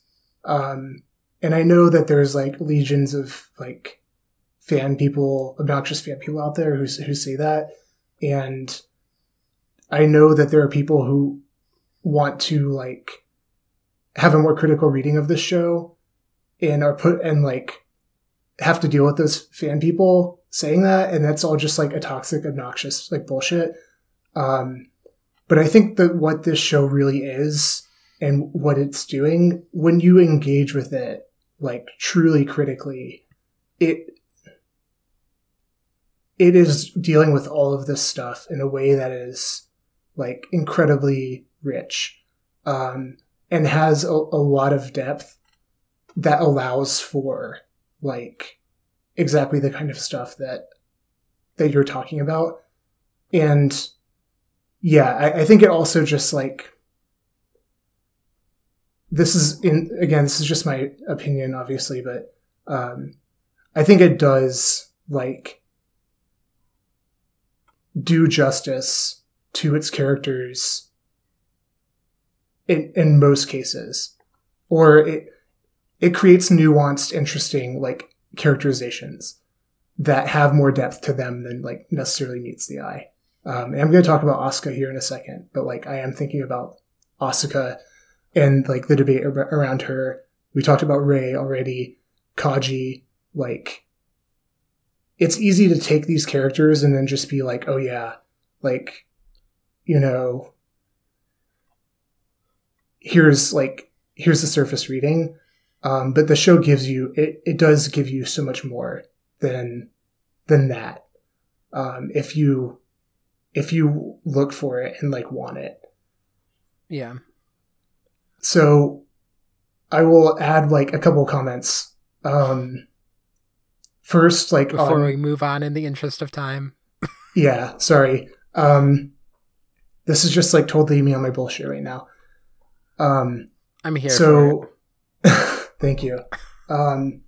So a couple more comments like on objection. Again, like on Kristova's view, the abject is like something that is continual and necessary. It is not something that is like bad, but it is also something that exists like in a balance. Like Kristova has concern for what happens when abjection is like cannot be managed, and the crises that can occur when like a subject is no longer able to like maintain those boundaries that constitute it as a subject. And here, and this is like, I'm prefiguring some of the stuff that I'm going to get into later.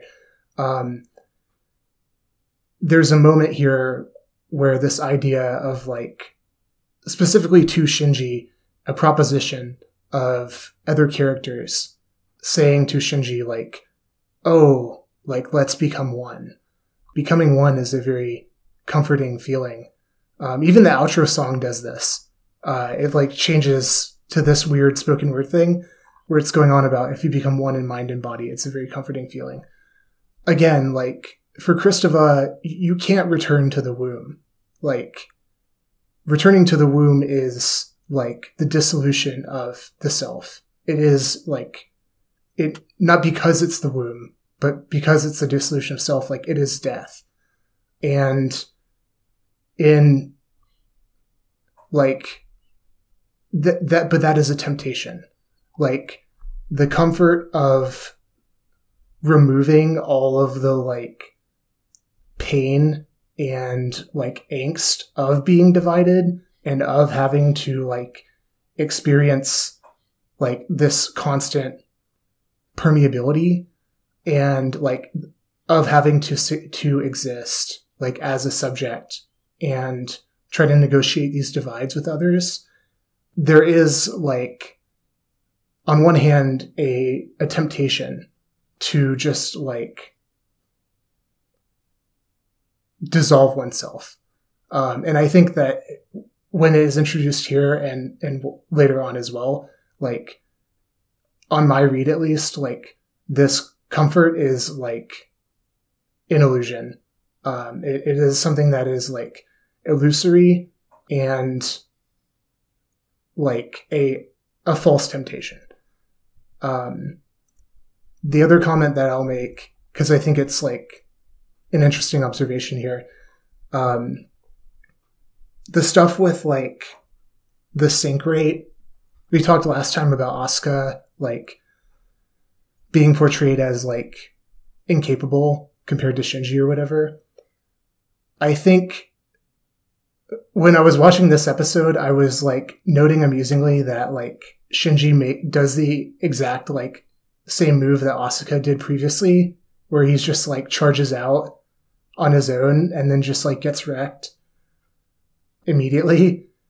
And the other thing is, in light of all of the comments that I've made, like the sync rate of the Evas, and by extension, like how well they fight, in the episodes we're dealing with here, it's made even more clear later on.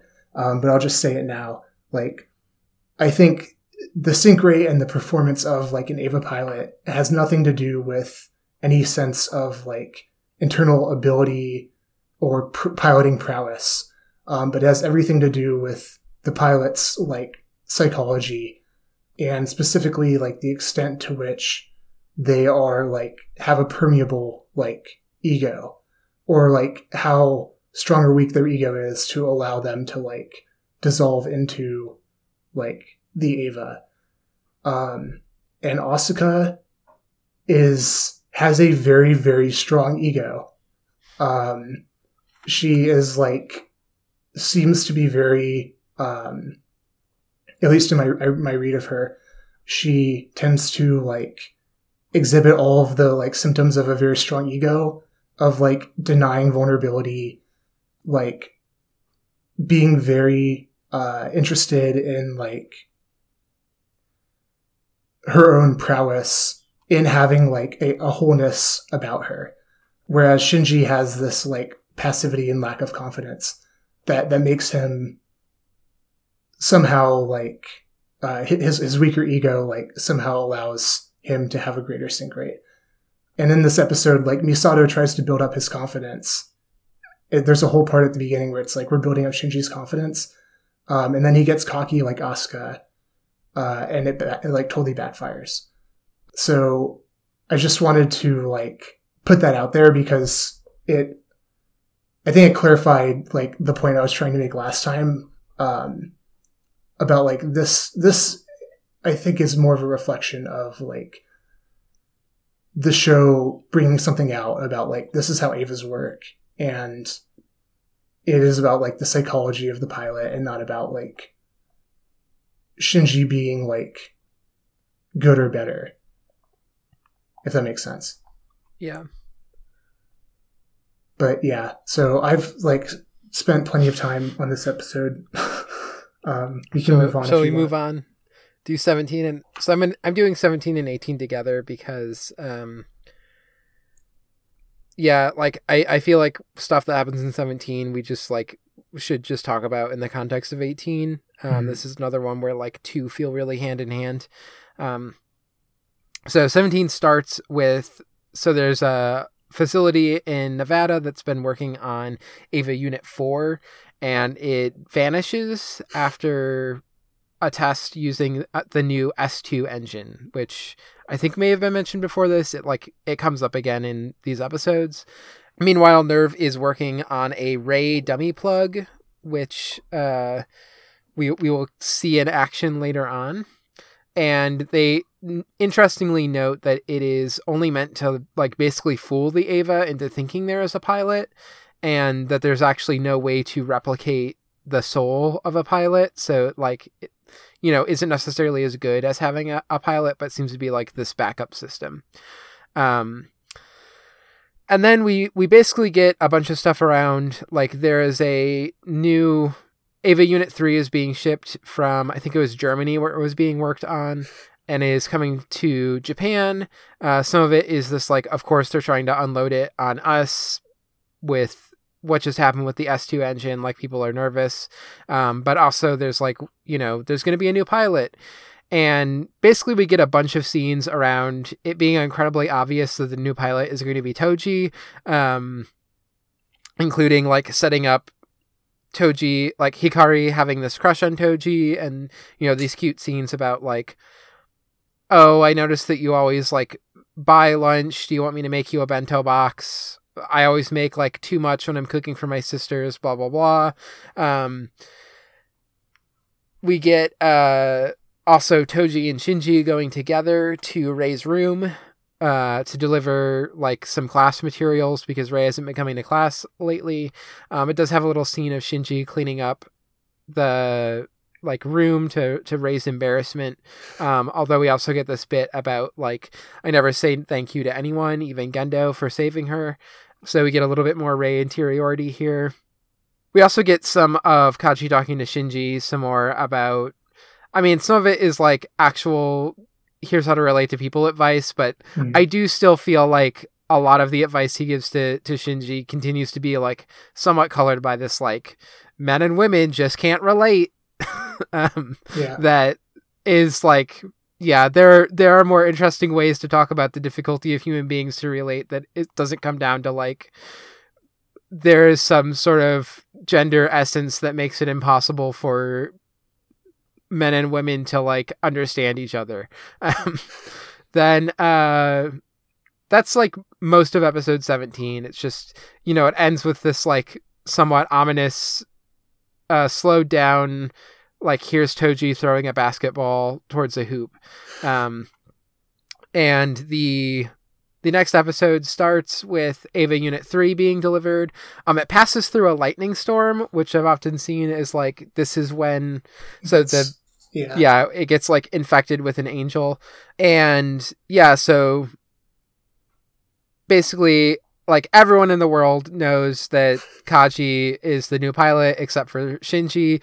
Even Kensuke, like idiot Kensuke, is like, hey, do you think it could be Toji? Like, he hasn't been at school recently and he seems kind of like not in a great mindset. And Shinji's like, no, it couldn't be Toji. No way. Yeah. So anyway, during the initialization, it turns out that Eva Unit 3 has been infected by an angel. Part of what I find kind of interesting rewatching this is just the way that there are some things here that do clearly feel like this Eva is like possessed. Like it has like the weird like gooey whatever, like it kind of like opens up and there's like weird, you know, I don't even know exactly how to describe it, but it definitely like seems not good and healthy. Seeping fluid. Yeah. Yeah. And also like its arms extend in a weird way during the fight. But like I don't think we ever see like an angel core in Unit 3. Like normally angels are being defeated by like smashing the core. But I'm kind of getting ahead of myself. Like, you know, the site explodes during activation. Misato and Ritsuko are, it turns out, just injured, but presumed dead for most of this episode. And Rei, Asuka, and Shinji all go out in Evangelions, and they all hesitate. Rei first, then Asuka, and then Shinji. Nobody wants to fight. Specifically, you know, Rei and Asuka know that it's Toji. Shinji's just like, it's some other child my age. And, you know, Asuka's even like, what? You don't know? And then gets cut off because she gets defeated at just the right moment. And still, Shinji refuses Gendo's orders to fight. And so they activate the backup dummy plug system.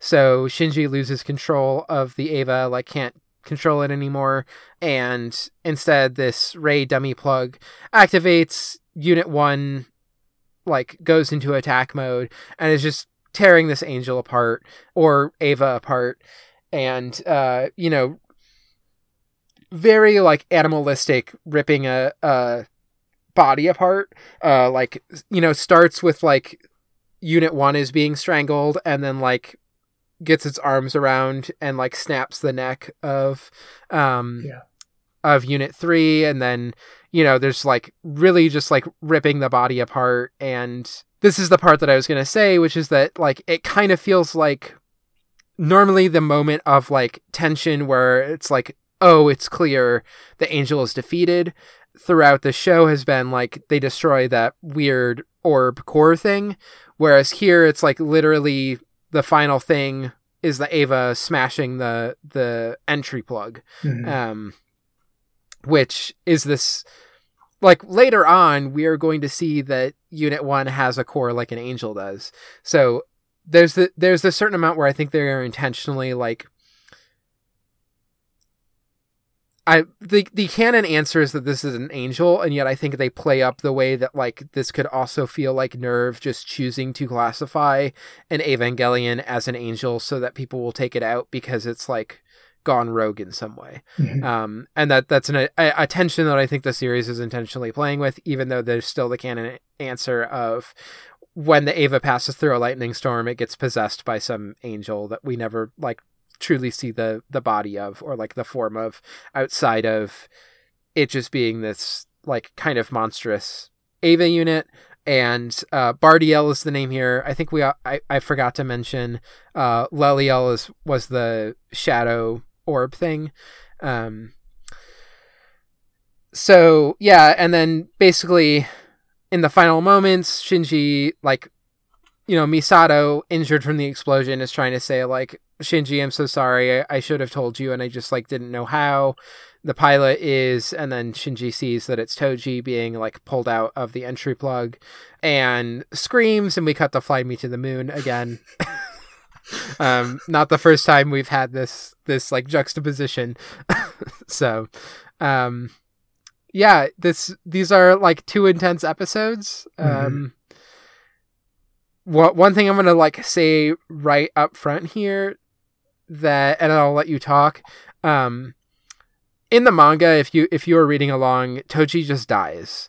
And supposedly, I don't remember where I read this, so this could just be, like, take this with a grain of salt. It could not actually be an official source, and I'm just quoting some, like, bullshit fan theory. But supposedly, and I think it makes sense, Toji was supposed to die in the anime, and just, like, they wouldn't let them kill a child on TV. But it does happen in the manga. And again, it kind of makes sense because like we get a little bit of Toji next episode, but he's kind of like, he doesn't show up anymore as a character really. Like, I guess spoilers for the last 6 episodes. And a lot of the way that it's written too is like, we get here, like, I think at the beginning of the next episode, Shinji screaming like, you made me kill him or whatever. Mm-hmm. And then it's like revealed that he's not dead in this way that I think actually kind of feels disingenuous to like a lot of the actual core emotions and tensions that have been happening. But yeah, I'll kick it over to you with that, like, that note. Because I don't know if you've gotten to the part in the manga where Toji for sure just dies. No, not yet. But it does make more sense. And it is... I definitely do not agree with censorship. Like, if that's, you know, what they were going to do in the anime, like, it's sad that they took it out. But there's an aspect of it where it's just like that whole sequence of Unit 3 being like torn apart. If Toji was actually dead, like, this would probably be like one of the darkest sequences I've ever seen in anything ever. And Ava's like has like at least 2 in the like top 10 of that list. Yeah, already. Look forward to when you read the manga. Yeah. So I get why they took it out. I guess like I'm glad I just talked about abjection, because this episode is just like completely like proving my point. If I was like writing an essay about this, I would just like trying to describe Bardiel as like seeping fluid. Yeah. If I was like trying to write like an essay or article about this, I would literally just be like everything I just said and then go watch like 17, 18. Because yeah, like I'm just going to run through this. The angel is this like weird fluid that's reminiscent of bodily fluid. It is a corrupting influence. So we see it like having this, I mean, it's clear. It's, you know, framed as a corrupting, invasive material. The other thing that's like really disturbing about this, it was viscerally disturbing for me when I first watched the series. And now I'm just like naming it because I have like a conceptual framework. The thing that really gets me about this is that this, at least so we think, as the episode is playing out, the prospect of this fluid reducing everything it touches to just like a single type of matter, including the Ava and then also including the pilot, is very disturbing. The idea of like, oh, there's this like corruption, and then like you almost immediately think about like what the fuck is happening inside the entry plug while this like corrosive like, you know, corruption is like has taken over this Ava.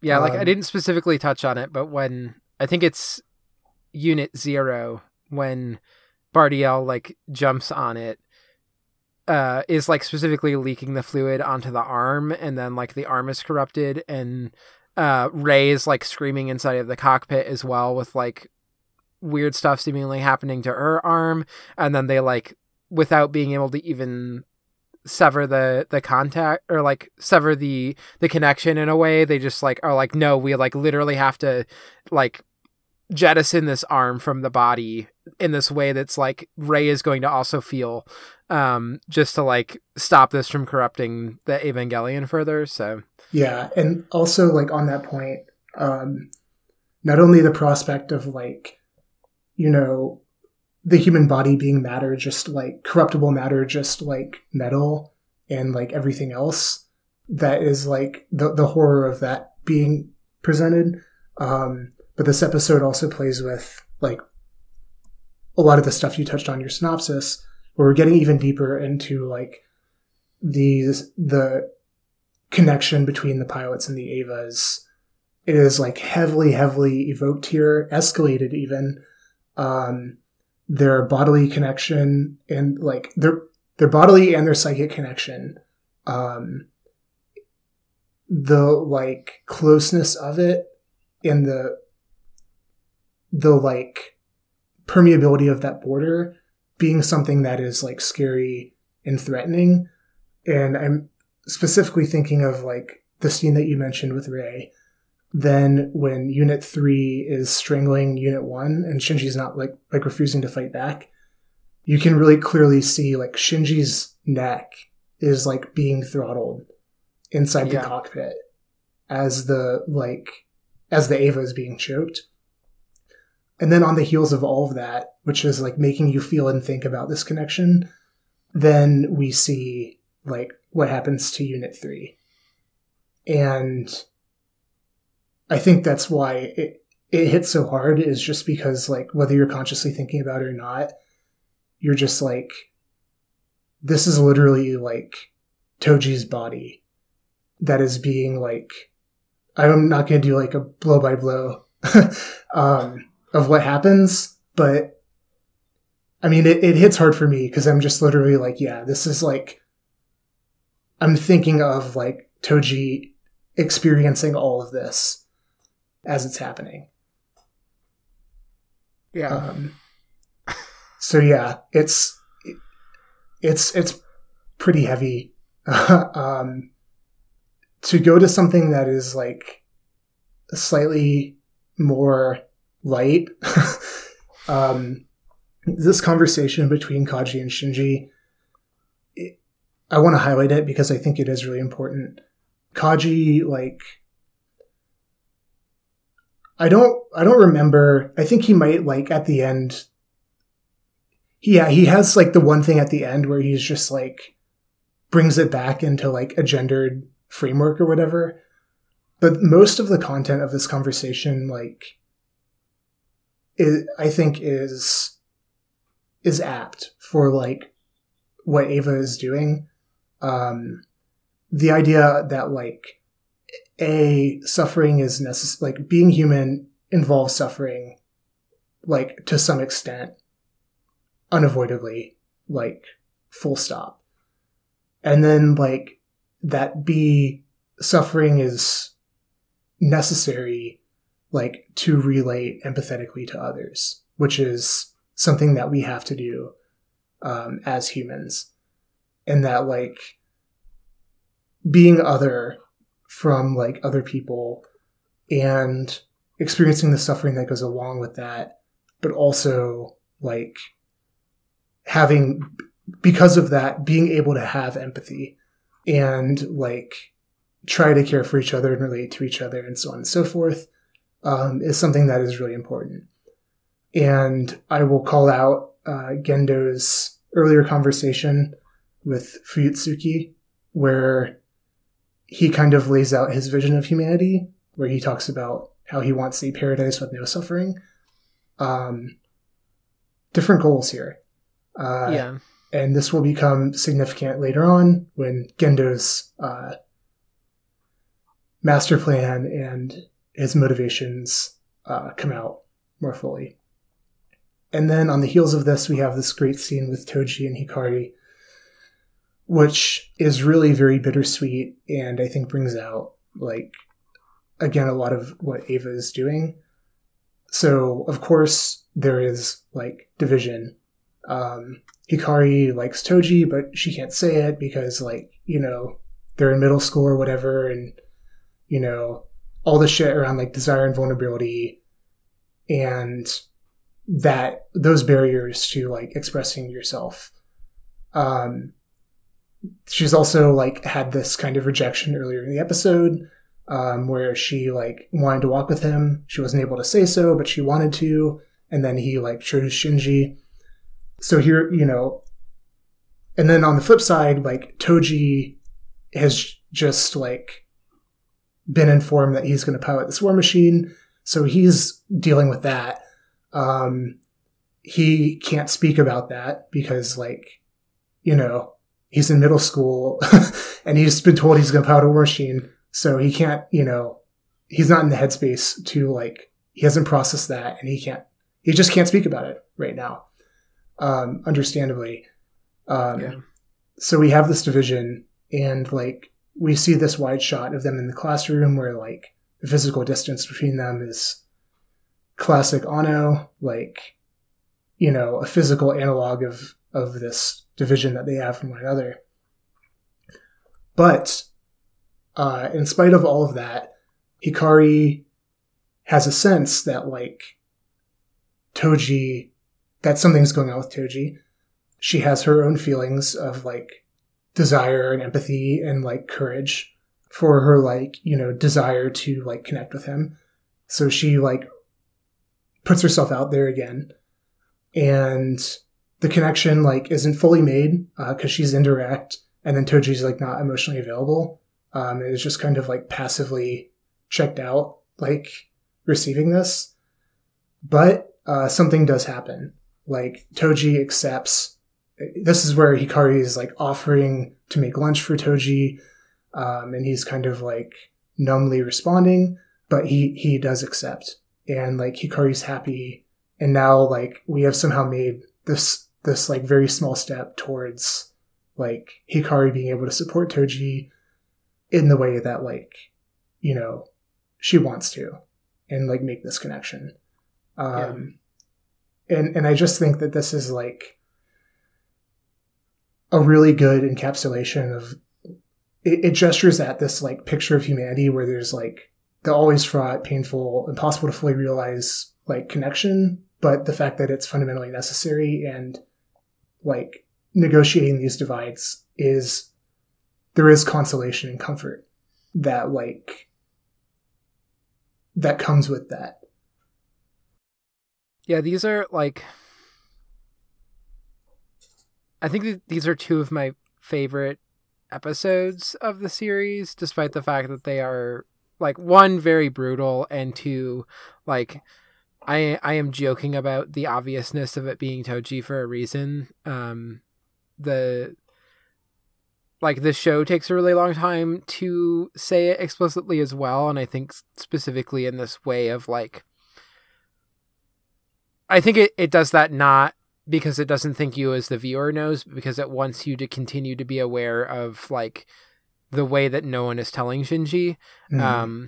And that it is reaching this point where it is, like, people are obviously keeping it from Shinji when everyone basically knows, and is, you know, there are so many moments of, like there's a moment of Asuka being like, oh, you don't know who it is yet? And then just, like, kind of shutting down the conversation. So, yeah, it's, like, that in and of itself is part of, I think, the brutality of this episode as well. Mm-hmm. And then it juxtaposing it with so many of these moments of like actual genuine connection and intimacy that characters are having. And, you know, there are multiple conversations that happen around caring and like the connections that people have. You know, there's a conversation between Asuka and Hikari where Asuka's like, what do you even see in him? And Hikari's like, his kindness. We have the conversation with Rei and Toji that's about caring people, and like, you know, the one that you care about is Shinji. There's just all of these parts being like built up, and then it ends in just like this absolute horror that also becomes heightened by both the connection that like we can presume Toji has with this Eva being ripped apart, but also that even with the dummy plug running, like Shinji is still identifying with the Eva in this way of like, I forget if it's at the end of this episode or the beginning of episode 19, but Shinji screaming like, you know, you made me kill him with my own hands, basically. And like still identifying with like, even though it is clear to us as a viewer that like Gendo is the one doing this, and Shinji's like literally not even in control of the Eva while it's happening, there is still a guilt that Shinji is reading into of like, but it was my hands that got sullied with this blood. So yeah, it's a very intense episode. It's one where I'm like, I feel like you said a lot of the things that I would want to say here. And also it's like, I like these episodes a lot, but they're very difficult to talk about. Yeah. Yeah, they are. To end it on like one more kind of nice thing, just like adding to your point about the scenes that we get of like caring and intimacy. Another, I think, important one is the scene with Shinji cleaning up Rei's room, where they have that exchange where it's like, you mentioned it like earlier on, I think, the like, oh, thank you. I've never said those words to anyone, but Shinji's like empathy and his kindness, which is emerging as like an important definitive trait, or seeming to be, and then like Rei's reception of that, which is interesting, where she's like initially angry but then like moved by it.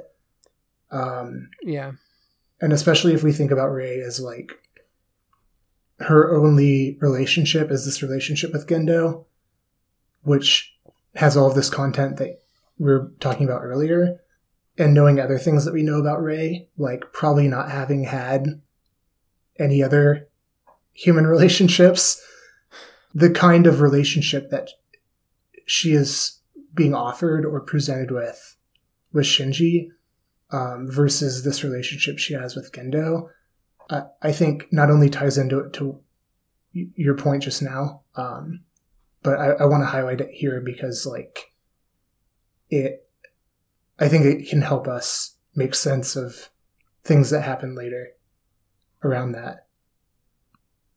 Yeah. I don't know if we want to move on to episode 19 here, both in the interest of time and also just like, again, I feel like we said some of the things to say here, and it's just otherwise like difficult to further go into detail about these episodes, which again, some of my favorite in the series, also incredibly brutal and sad. Yeah. Let's move on. Okay. So episode 19, we begin with Shinji back at NERV HQ after immediately following the events of episode 18. Shinji is horrified and enraged by Toji's near death, Gendo's actions, and the overall deception surrounding Toji's selection to pilot Unit 3. He refuses to get out of Unit 1, and I don't think it's directly stated, but it's implied. It's understood by the NERV personnel that he's like threatening to attack and destroy NERV with the remaining battery in the Eva. After a failed attempt to converse with Gendo, Gendo is just like, I don't have time for this kid, and orders the fluid pressure in the entry plug to be maximized, which like presumably like collapses Shinji's lungs or something, and knocks him out. Shinji is then like pseudo court-martialed by Gendo. He's put in handcuffs, interrogated, and at that point, like, resolves to never pilot an Eva again, and quits NERV for the second time. As he is leaving Tokyo 3, conveniently another angel appears. This is Zeruel. Yeah, this is a return a little bit to a more, like, some of the earlier angels we saw that are more clearly just, like, kaiju monsters. It's got, like, a weird... I feel like there are almost, like, you know, art sculptures things that would be kind of like this, where it's, like, the limbs are very short and it's kind of a large body with, like, a wide open mouth face. Like, it's definitely, like, a thing that I imagine being far easier to do in sculpture than, like, a full humanoid form. But then it has, like, these weird arm, like, basically, like, folded up paper or whatever, that, or, like, ribbon that folds down and then it attacks with. So, it's a cool design, and it does like, it feels distinctly a return to a kind of kaiju angel that we haven't really seen since, like, the one that attacked the Magi, so, like, before then, so. Yeah. We also get some, like, some of this weird Christian subtext stuff that we haven't really even gone into at all, where it's just, like... Sometimes it's cool when the explosions look like crosses. Yeah, it's just, like, these massive, like, explosions that it can just, like, trigger, apparently, that just take the shape of crosses for some reason. Sure, we will never see that shape again in this series. We already saw the crucified Adam. Yeah, but that's it. We're not going to see any more crosses. Yeah. Lance of Longinus. So this angel appears, and it's just, like, blasting through all of the armor layers protecting NERV HQ. Dead Sea Scrolls.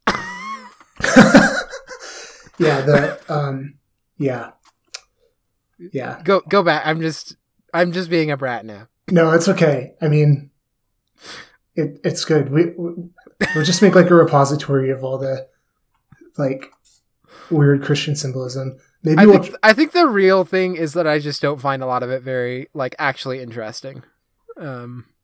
Yeah, there's some that we could say, but some of it kind of just feels like it's cool when the explosions look like a cross.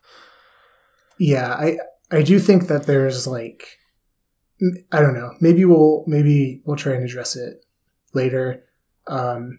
Maybe Brad will have lots of thoughts about it. Yeah, I definitely don't think it's just, like, a straightforward application of, like, Christological symbolism or whatever. I'm also kind of just, like, I can't ignore this because I did, like, study religions for a period of time, but I'm on a tangent now, so whatever. Yeah. So it's like Zeruel is attacking. Yeah, Zeruel is attacking. Asuka sorties to fight the angel and is quickly brutally defeated. Shinji, like, witnesses the dismembered pieces of Unit 2 raining down on the city, and is horrified by what that means for Asuka. He then, like, encounters Kaji, who's just watering his watermelons. They more or less talk about, like, Shinji's decision to quit and his ability to intervene in the situation.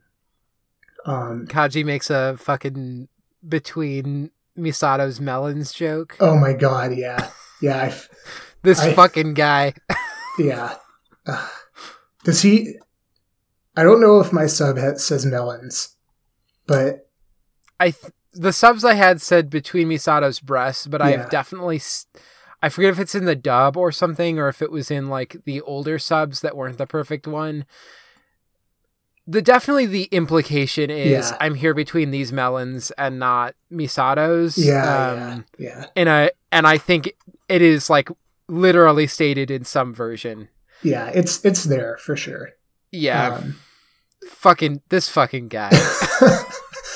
So as they're having this conversation, Rei makes a suicide run at Zeruel with a weaponless, one-armed Unit 0. She's holding an N2 mine. She basically just, like, runs up and shoves the mine through the AT field, or tries to, and just detonates it. Doesn't work. Rei is also like brutally defeated while Shinji watches. Shinji is again horrified and subsequently rushes back to NERV. He arrives just in time as Zeruel is literally like breaking in to the control room. Sortie is in Unit 1 and also is quickly wrecked, like the others. On the verge of death, with Zeruel like ripping away at Unit 1's chest armor. The Ava's a core identical to those of the Angels is revealed in Unit 1.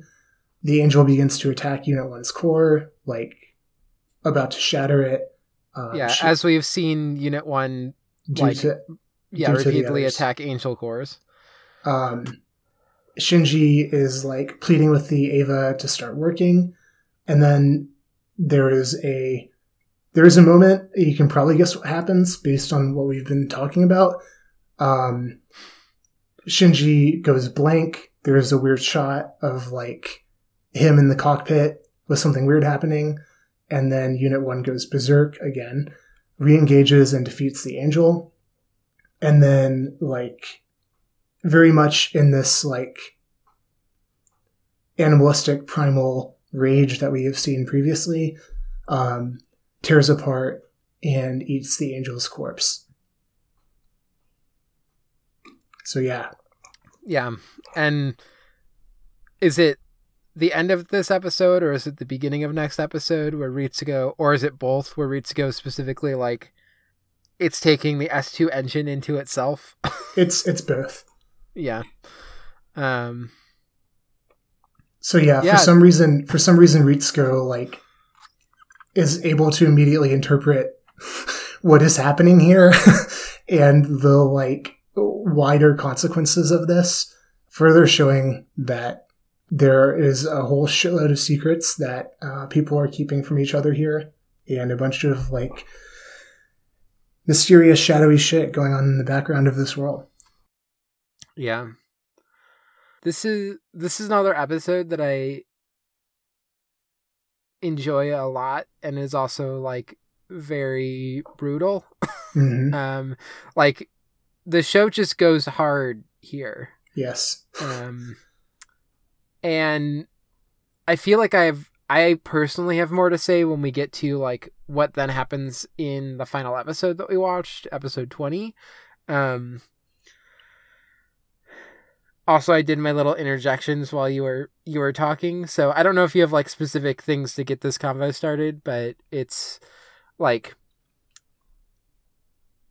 part of what's difficult for me with talking about this episode in particular is this episode is like a good encapsulation of a lot of what has been happening in the series, and yet a lot of what happens like there's not a ton in this that feels brand new.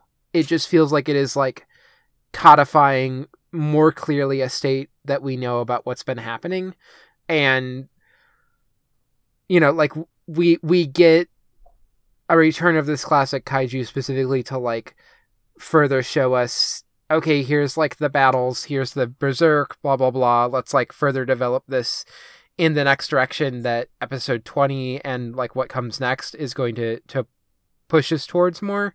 And so, like, as an episode itself, I don't know if I have that much to say about it, even though I like this episode a lot, because I feel like in some ways it's just, like, very clearly, like, summarizing or, like, bundling up the current state of things in a way that will allow, like, what's coming next that I think is kind of going to pivot on, like, episode 20 when we talk about that. Yeah, I guess like the one other thing I have here is just, again, it's just like one thing that I just really appreciated in the manga is that like Asuka's allowed to be badass and defeat the underwater angel herself in this way that like I think perhaps intentionally, but the show continues to like Shinji is the only one who's ever able to beat the angel, and often sometimes it coming down to like Unit 1 going berserk, quote unquote, or awakening and doing its thing. And with this in particular, we get this like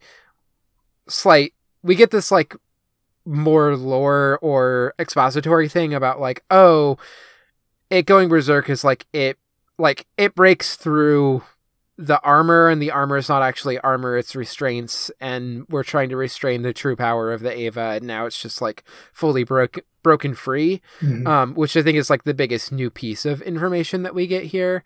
And again, it's in this way where it's like, I don't know how to there are some things we can say about this, and that's why, like, if you have extra thoughts, like, maybe it will jumpstart me, but some of it is just like, there's a part of me that just wants to get to episode 20. Yeah, I agree. A lot of this stuff is resolved in episode 20, so it's a convenient pairing. I think I'll just pick up with, like, this, because I had some thoughts on Asuka and Shinji here. So, the thing about, like, Shinji is, I was thinking earlier and trying to, like, take inventory of all of the angel fights that he, like, wins. And I think with, like, one exception, he either does it collaboratively, like with Asuka or Rei or both, or it's like in berserk state.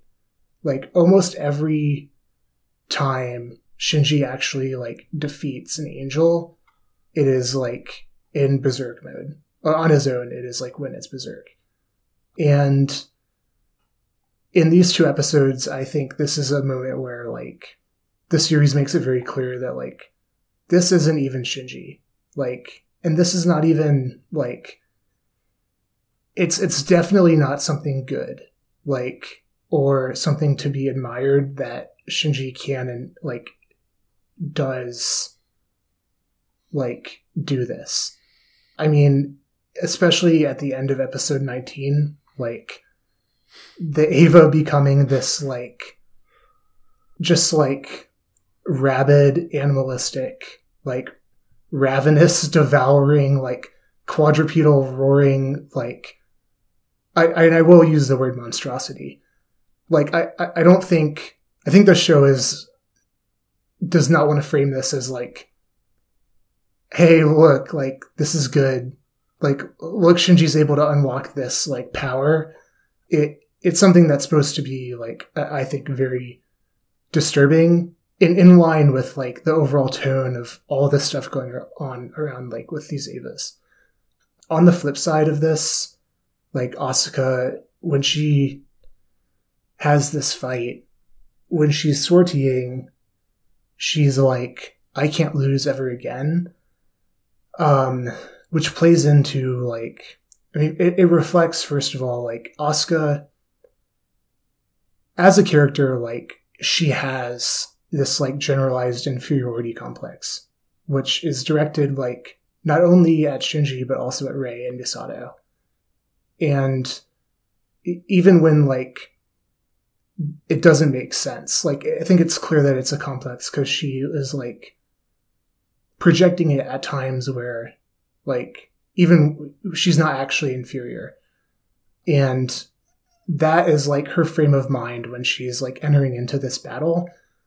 And when the like Zeruel slices off Unit 2's arms, she has this moment of like rage, but it's not like, and then she charges and then like the head, you know, the Unit 2's head is cut off.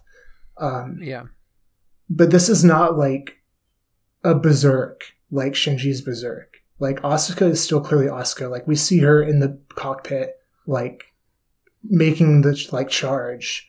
Like she's charging because this is coming from her like embarrassment, like, and her pride and her like anger from being like like, and of course the pain of, you know, her arms being cut off, but like the humiliation, like pride, saving face, all of this is coming from like a place of an intact ego.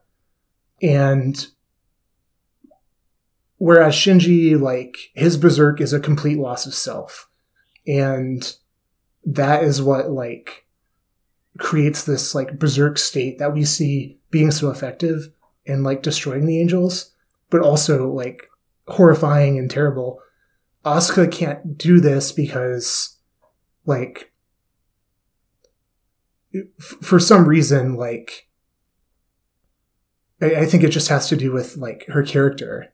Like her ego does not like allow this in a certain way that Shinji's does. And I don't think that's like even a bad thing.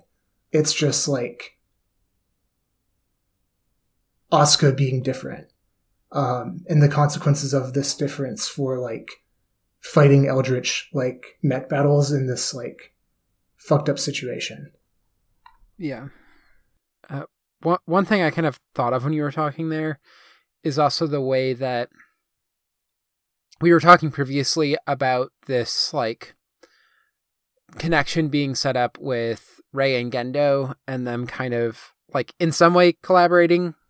You know, what is that real relationship? But they seem to be like at least to some degree on the same side of like there are all these different characters with different plans and motivations and goals that they're trying to act out. And I think we're kind of explicitly here getting the sense of, you know, in the same way that there's Rei and Gendo, there's like Shinji and Unit 1. Mm-hmm. And, you know, we specifically get Unit 1 rejecting Rei. Mm-hmm. It like has to be Shinji piloting Unit 1 now. And Gendo being like, it's rejecting me.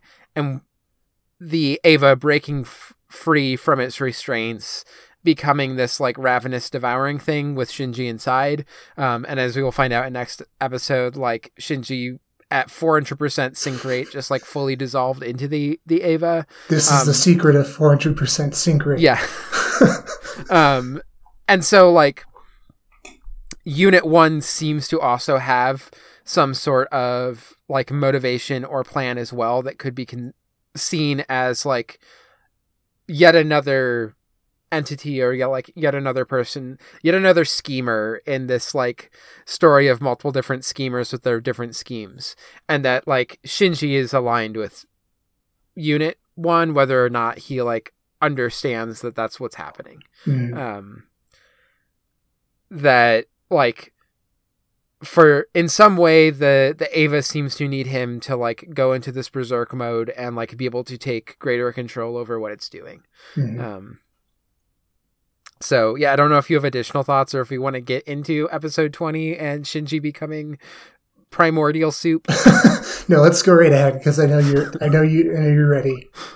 Okay. So yeah, we start with kind of the ending images of Unit 1 unrestrained. I actually kind of thought about pairing these two together, but they felt a little bit more distinct, but maybe we should have just. And then we get this image I evoked earlier of like, you know, it's broken free from its restraints, and then they have it back in the like holding place that we've seen it so often, but it's just wrapped in these white bandages, which again I think is to some degree intentionally trying to evoke like the first time we see Rei. And we learn that Shinji is trapped inside. They finally get like a feed of inside the plug suit, and it seems like he has vanished. And Ritsuko explains that his constituent parts have dissolved. They're all still there in the LCL, but it's become like this primordial soup or these primordial waters. And basically there's this plan of like, well, so technically all the things that constitute Shinji, including like all the matter as well as soul, are in there, so we can just develop some sort of plan. The Magi system will be able to figure it out for us. Don't worry, we've done this before. Yeah. To reconstitute Shinji's body and retether his psyche to it.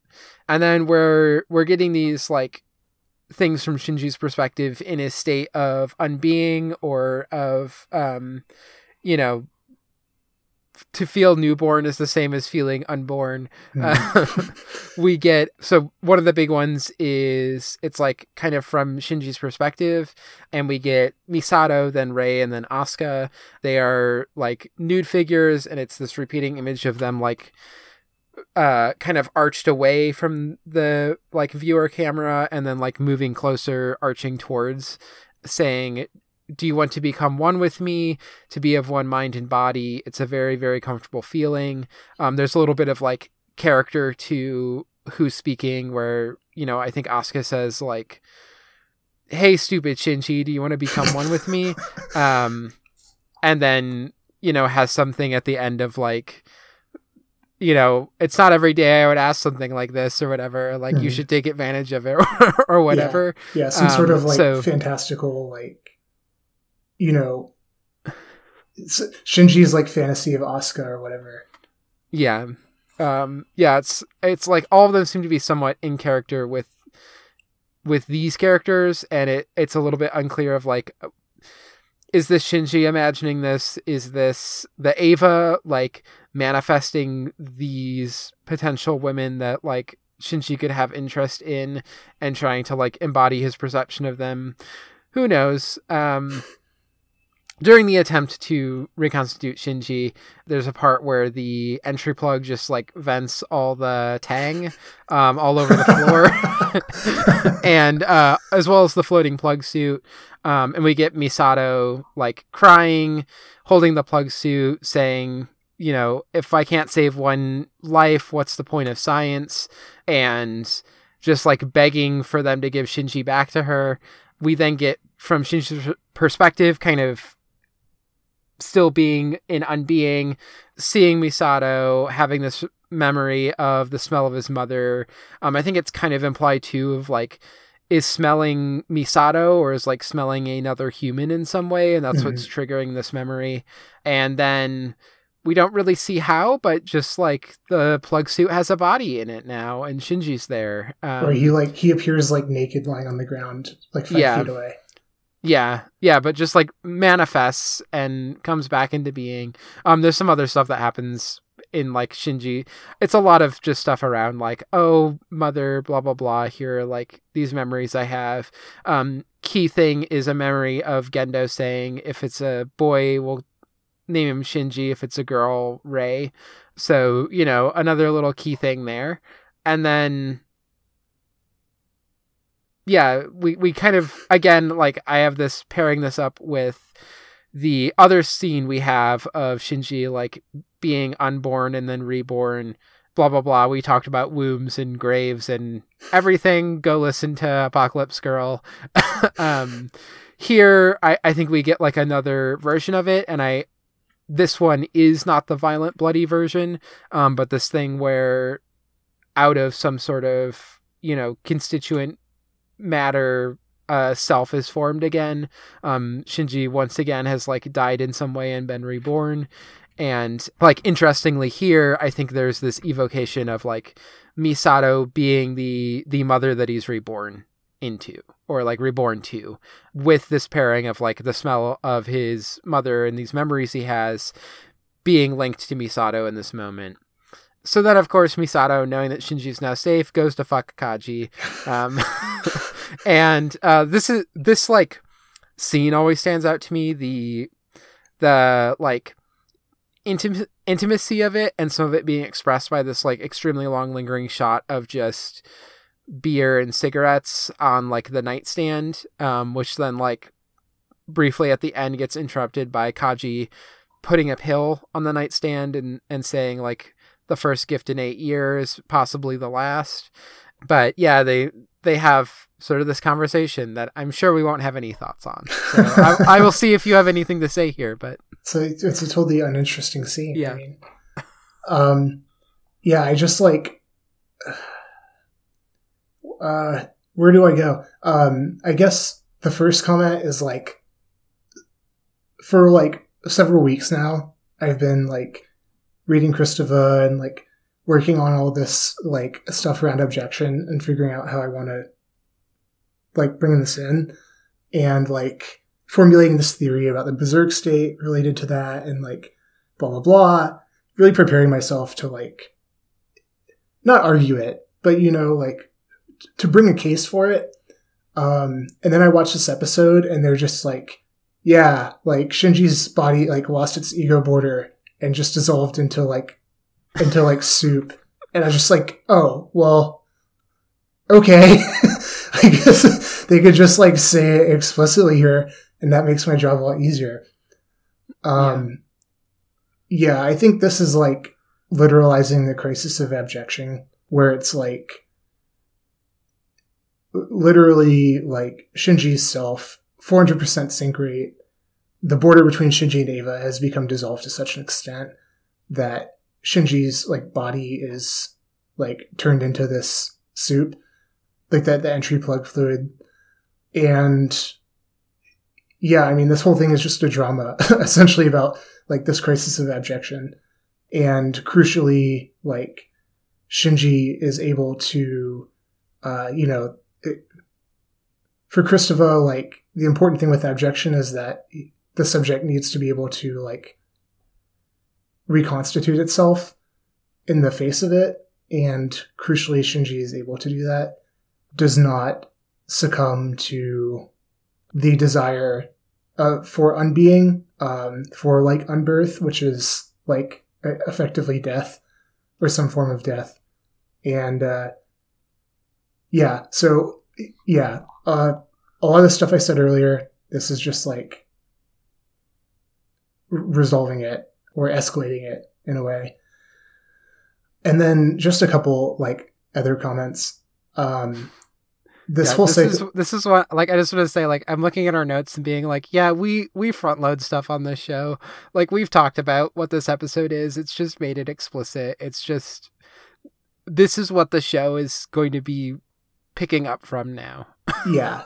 So yes, exactly. I will just like say this. We have all this kind of psychodrama stuff occurring again, wherein I won't go in the blow by blow, but like the self, like divided subject, like the self requires otherhood to exist. Intersubjective recognition is like something that is necessary to being a subject. But this, if others have some like access to who you are, that makes you vulnerable to the views and the influence of others. And knowing that you need others in this way, even if you just know it subconsciously, is knowing you have this vulnerability and this lack. It's terrifying and requires a lot of, you have to deal with it. So of course there's a temptation to just like remove this vulnerability and the suffering that goes along with it in this prospect of becoming one that emerges. This prospect is like looming over all of the series. We talked about it just a few minutes ago. But from the earlier psychodrama scene to the dissolution of pilots, and then especially to the final episode in Gendo's master plan. But I will like front load from a future episode. I personally think that the series is setting up to posit this temptation as an illusory and misdirected like comfort, essentially a like, in drawing from Kristeva here, like a neurotic refusal to accept the existence of otherness, and then a related demand, a reactive demand for totality, a totality in service, obviously, of easing the psychological angst of the individual demanding it, which, fundamentally, because it comes from a place of misdirected neurosis, like, can never be a good thing. So, yeah, there you go. Is it time for you to rant about Homeric and biblical and mimesis and no bullshit? No, it's not. No. We won't get around to that today. It's just like for all of our listeners out here, I have this like bullshit other like theory that I wanted to bring in I've wanted to bring in for a while. And this can just keeps getting kicked down the road, but it's all good. We're gonna have a guest next time. Like, you're gonna have to do this for End of Evangelion. We're both looking at the notes right now. Yeah. And like, it's not going to be that long. I think I've actually made like a good amount of, through discussion, we've basically made the gist of these points about like what makes Ava's narrative style unique. I can just wrap it all up like in a future episode. Okay. I'm just laughing as we continue to kick this can. Yeah, it is funny. And hopefully, you know, I think I've made a reference to this, like wanting to do this in every episode so far.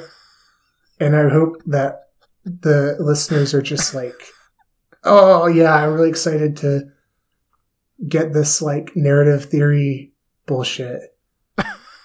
So, yeah. Well, they've at least had plenty of time to read Mimesis, The Representation of Reality in Western Literature by Eric Auerbach.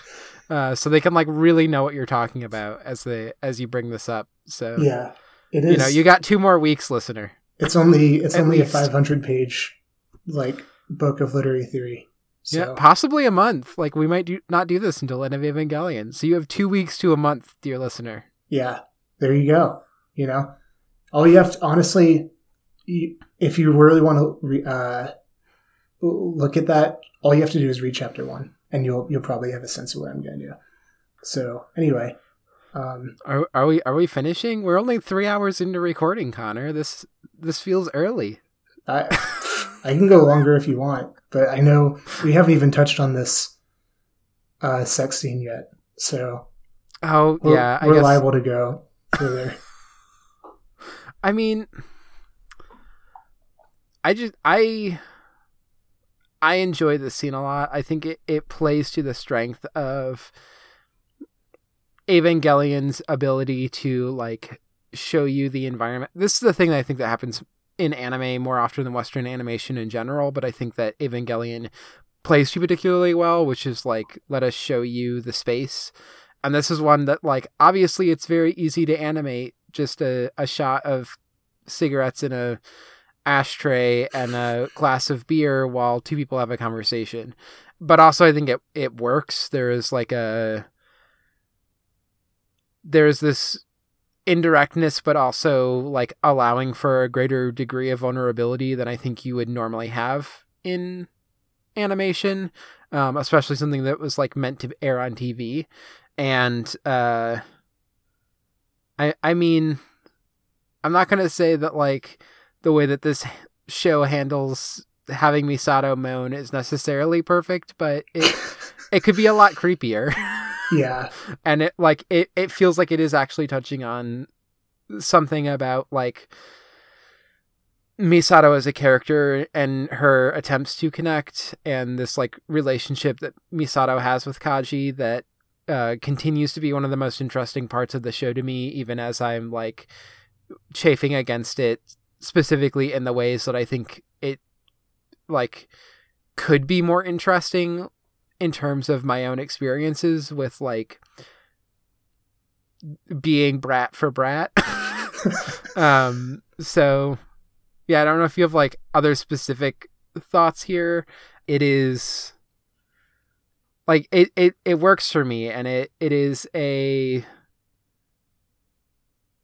scene that I think is like, I think the way that they handle it, and again, like I'm saying this being like, and it's also very easy to animate this, but that has the strong tension that we've been talking about between like vulnerability and openness, and yet also like the difficulty of connecting with people.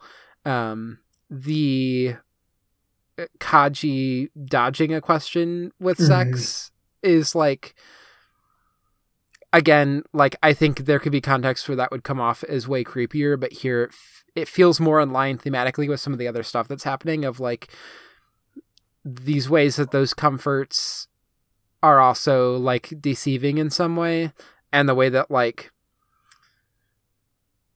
the conversation and then the sex are like 2 different ways of them relating to each other that are in conflict and like not allowing for like a true expression to happen. Also, my cats keep trying to break in, so sorry for the bad audio, listeners. For what it's worth, I can't hear any cat cryage. I can see my little Audacity bar hitting the like 48 to 42 like -48 to -42 decibels. So we'll see if noise reduction gets it. Anyway. Yeah, sorry, I didn't know if you had any more comments on that. I'm kicking the can over to you to then kick down the road. Oh, my specialty. Yeah, I think you've done a good job of basically hitting all the major points on that. I do think I just bring this up because we've talked about sexualization of like characters, whether it does or does not, with regard to Ava. And this is a scene where it's like a very clear choice to not do that, which, like, I think animating it in this way that you described has other functions as well. Thematically. But here is like a significant moment where it's like clearly choosing not to. And there are other moments where similar choices are made. So I just want to like mark that. Yeah, like, I guess I'll briefly talk about this too, of like even just the image of the cigarettes in the ashtray and the beer is something that like resonates with me for various reasons. One is like, I'm going to again say like, feel free to go listen to the Hot Singles episode. I talk a little bit about cigarettes because of the song Young Boys by Sinfang, which, you know, I talk about. That's the like Flowers is the album that I brought, which the first track is Young Boys. And that is a song that has the like chorus of "We were young boys smoking in the woods." And that for me, and I think also it's like captured in that song, whether intentionally or not, I have this connection with like when I was in high school being a punk kid and smoking cigarettes is this like delinquent thing. And then like the societal delinquency of queerness, and this moment that I return to in my own past of one of my punk friends talking about how going to punk shows are like, it's so gay because it's just a bunch of guys like getting really sweaty and smashing their bodies against each other. And me thinking, I don't know if he's saying this like it's a good thing or a bad thing, and being hyper aware that the cigarette that I was currently smoking while we were having that conversation was one that I had bummed off of him and he had put between his lips to light before giving to me, and that I was now like putting between my lips. And so for me, as a former smoker who doesn't really smoke anymore, like when I do smoke, it's if I'm like at a bar or if I'm at a show and I'm like hanging out with someone and they're smoking, and it's like it still has this weird connection of intimacy to me. And in this scene, like Misato is like, you know, Kaji makes something of like, oh, I didn't know you smoked, and she was like, oh, it's only after like stuff like this, which means basically you only ever like, you're the only one who ever sees this side of me.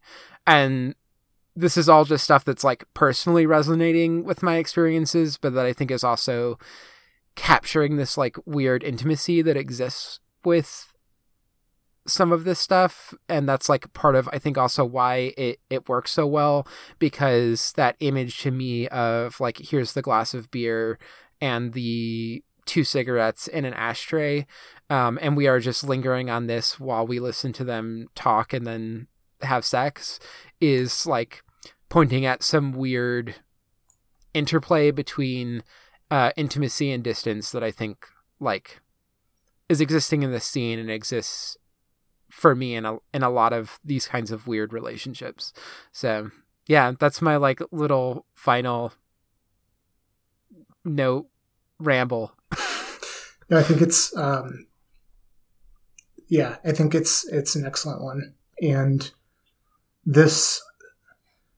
all of these like relationships that Ava is sketching out are all like rich in their way, but especially with this like Kaji Misato relationship, like, or Misato, all this stuff is so at stake with like the alienation and intimacy and struggling with like this division between people and having sexuality be like deeply imbricated in that. And I think the fact that, I mean, we've gone over like the stuff about this relationship that is troubling, but I think that just like the gestalt of this relationship and all of its like fractures and all of its like, I mean, I'll use the word violence, like all of the violence within it, and then all of this other like deeply real, like intimate, like connection that occurs. It is all just because it is complicated and because some parts of it are fucked up, is like very, very rich, because we have to grapple with like because we have to grapple with everything. And like, yes, it would be nice to like have a very like healthy, aspirational like relationship represented that we could talk about. I mean, when I say like I want a better portrayal of this brat for brat stuff, that doesn't necessarily mean that I want it to be like fully healthy and aspirational. Sure, yeah. Some of it is coming from just like me being a gay mess and being someone who like this is the primary form that relationships, especially like romantic relationships in my life, have taken, and the ones that have been like more positive, but there is still like a messiness to. I think if the place that you are often at in terms of like this is how I express love to someone is like making fun of them, there's something going on there that is not necessarily like even in and of itself fully healthy and aspirational, even if it like does end up in a good place. Yeah. So, yeah. And I wish it was like, I don't know, like, I feel like there could be still interesting, messy stuff here that just didn't lean into as much of like some of the really creepy stuff for me with Kaji. And that's really what I'm like wishing, like there could be a different version of this that I think would actually be more interesting. Yeah. But maybe that's also just my lack of interest in like fully engaging with those tropes in a way that I think the show might be more actively trying to do. Yeah. I mean, for what it's worth, like those comments were not directed at like overturning what you were talking about. I think even with what you're saying, like, just to piggyback on it, like the messiness is like the point, almost. Yeah. Like in Eva, like the messiness is the point, and like because Kaji is this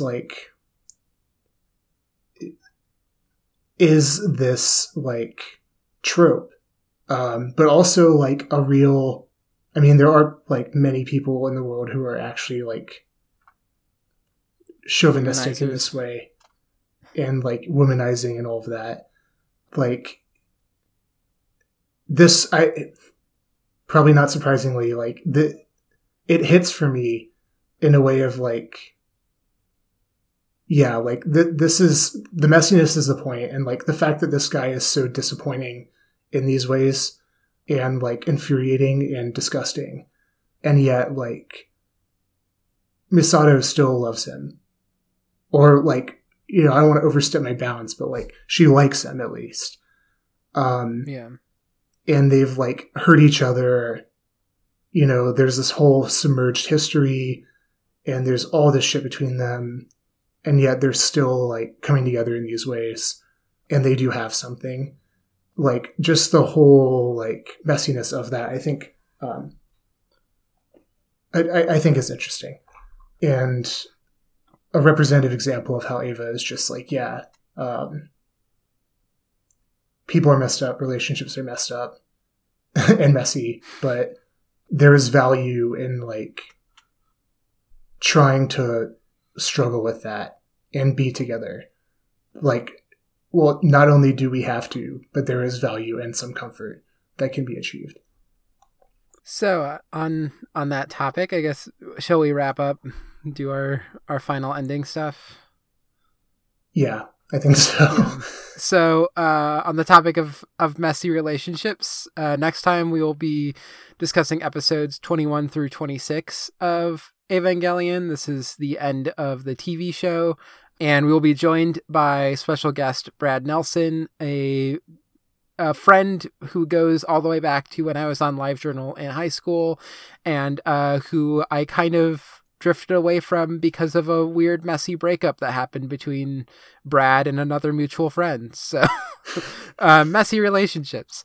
And yeah, this will be like the first time that we've spoken with our voices to each other since like basically when we used to call each other in high school and talk about Ava. So it'll be interesting. I'm looking forward to it. It's very on theme here. Yeah. So thank you for listening. If you want to write into the podcast, you can write into ghostdiverspod@gmail.com. Right now we're like in terms of our real life, as we were recording this, in like a slew of doing question bucket episodes, because it's been a bunch of like fairly short series that we're doing. But there'll be a long break from question bucket episodes when we do Evangelion. But please write in. Looking forward to your questions. I'm sure we'll talk for like 5 hours. Yeah, if we get more questions, then the episode length is liable to increase exponentially. Yeah. We get like 2 emails and we're like, okay, well, we're going to talk about this for 4 hours. There we go. Yeah. So, who knows? Like 3 emails? I guess that's 6 hours. Well, we're going to have like a week-long recording session eventually. Yeah. Just like putting out 10-hour episodes into the feed. No, God, I would not be able to edit that. Yeah, that might be the point at which we actually like break episodes into. Yeah, when we hit the Alexander plots level, that's where we've gone too far. I can deal with Tarkovsky, but cannot deal with Berlin Alexander plots. Yeah. Anyway, thank you for listening to our long rambling podcast. If you like our podcast and you want to check out other podcasts that are on the network and are maybe slightly less long and rambling, you can go to Export Audio, exportaud.io, or patreon.com/exportaudio. Unlike Connor, actually support the network. If you do just $1 a month, you can listen to some of the episodes early. Ghost Divers is not one of them because I do not. I edit these early sometimes. I'm still in the middle of like editing the first Ava episode. So, listen, it's been an intense month. Yeah, and then you can follow the podcast at Ghost Divers Pod. You can follow me at FoxMomNia. Where can people follow you, Connor? You can follow me at Rabelaise if you are not doing so already. Yeah, lots of great content there. Speaking of great content, you can also go to Garf Read Aloud to watch me read Garfield aloud into a camera every day. Or almost every day. Sometimes I don't. Bye. Bye. See you next time. Ah! Fly me.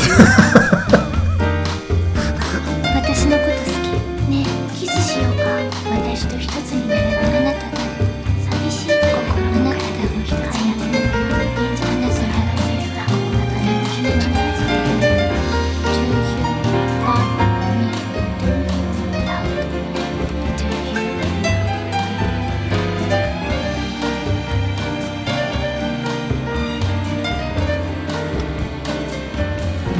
you?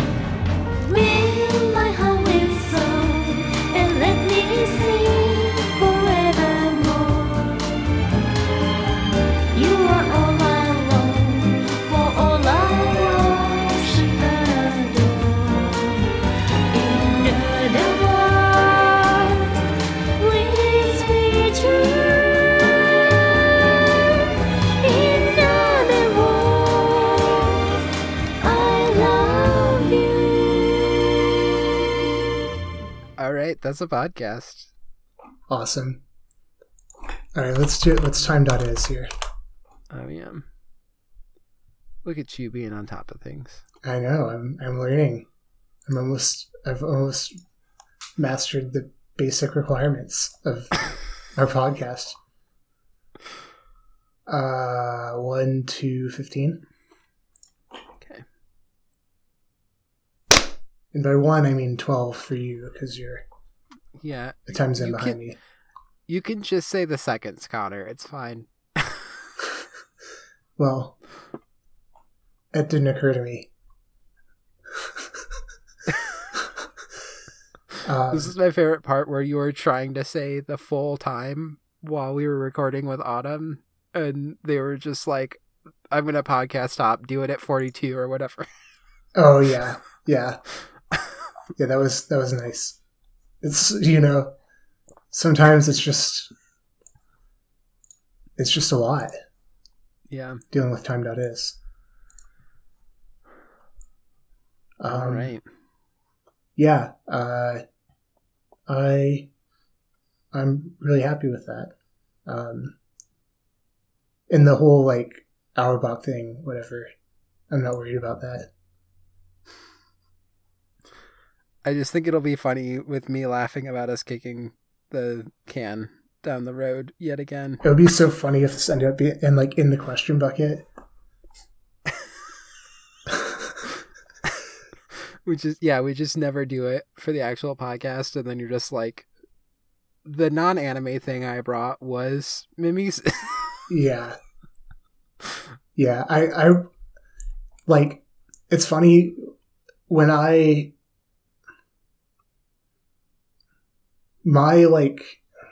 should I put this?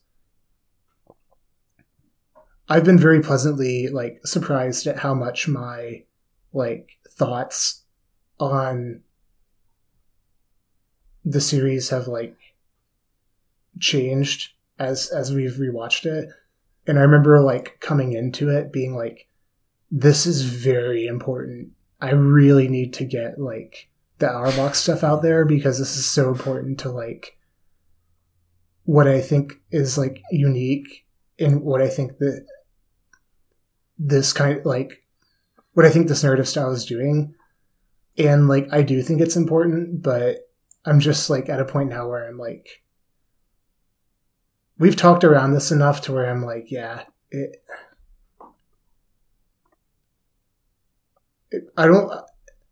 I think people can more or less connect the dots. Yeah. Yeah.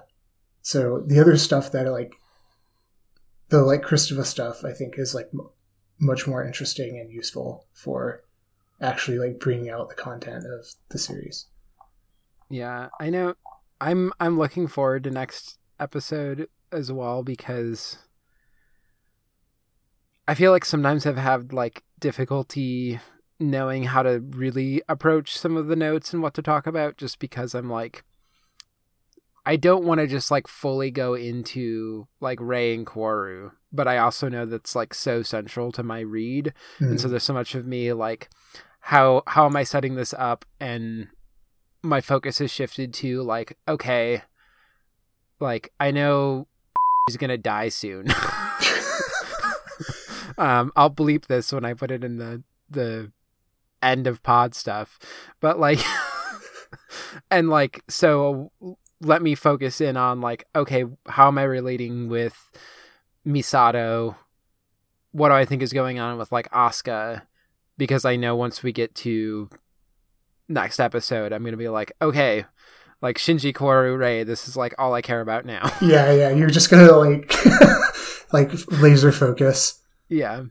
So yeah, I've been over focusing, I think, in some ways on the Asuka, Misato, Kaji triad thing happening, just because it's okay, I feel I can more specifically talk about this, whereas I can't really talk about what's going on with Rei right now. Yeah. For what it's worth, I don't think it hasn't felt over focusing to me. I think, I mean, it has been interesting just because of how much I really did not identify with the adult characters in this show when I first watched it. And now, like, Misato is the one that I most see myself in. So it has been, like, interesting to... I knew that from the manga, but it's been interesting to, like, have the show confirm that, and that it's not just something about the way the manga's written. Even if maybe some of my connection with Misato still comes from, like, having read the manga while I was coming out as trans, so... I have definitely been surprised at almost every character I feel at least somewhat different of or about than like I remembered. Yeah. And I think that's really it's really fascinating in like a satisfying way. And there's like characters that I'm like identifying with characters that in ways that I'm like that I wasn't expecting, but that are like satisfying. Like this time around, like I feel a lot more like for Asuka than I did. And in some ways, like I actually like identify with her somewhat, while also just being like, I so little understand. Like I have no insight into what being like a teenage girl is. And so that's all just like completely befuddling. But some of the stuff about like ego and whatnot, it's just like hits for me more now than like it did before. Yeah. Wow. But yeah, anyway, I know you want to probably ward off your cats and get some sleep. Yeah. Bye. See ya. I'm gonna stop recording. Okay, me too. Now recording. Record. There we go. Okay. The last time we had a bunch of audio issues, were we also trying to record Sunday? Like maybe we just need to not do Sundays. Yeah, we were.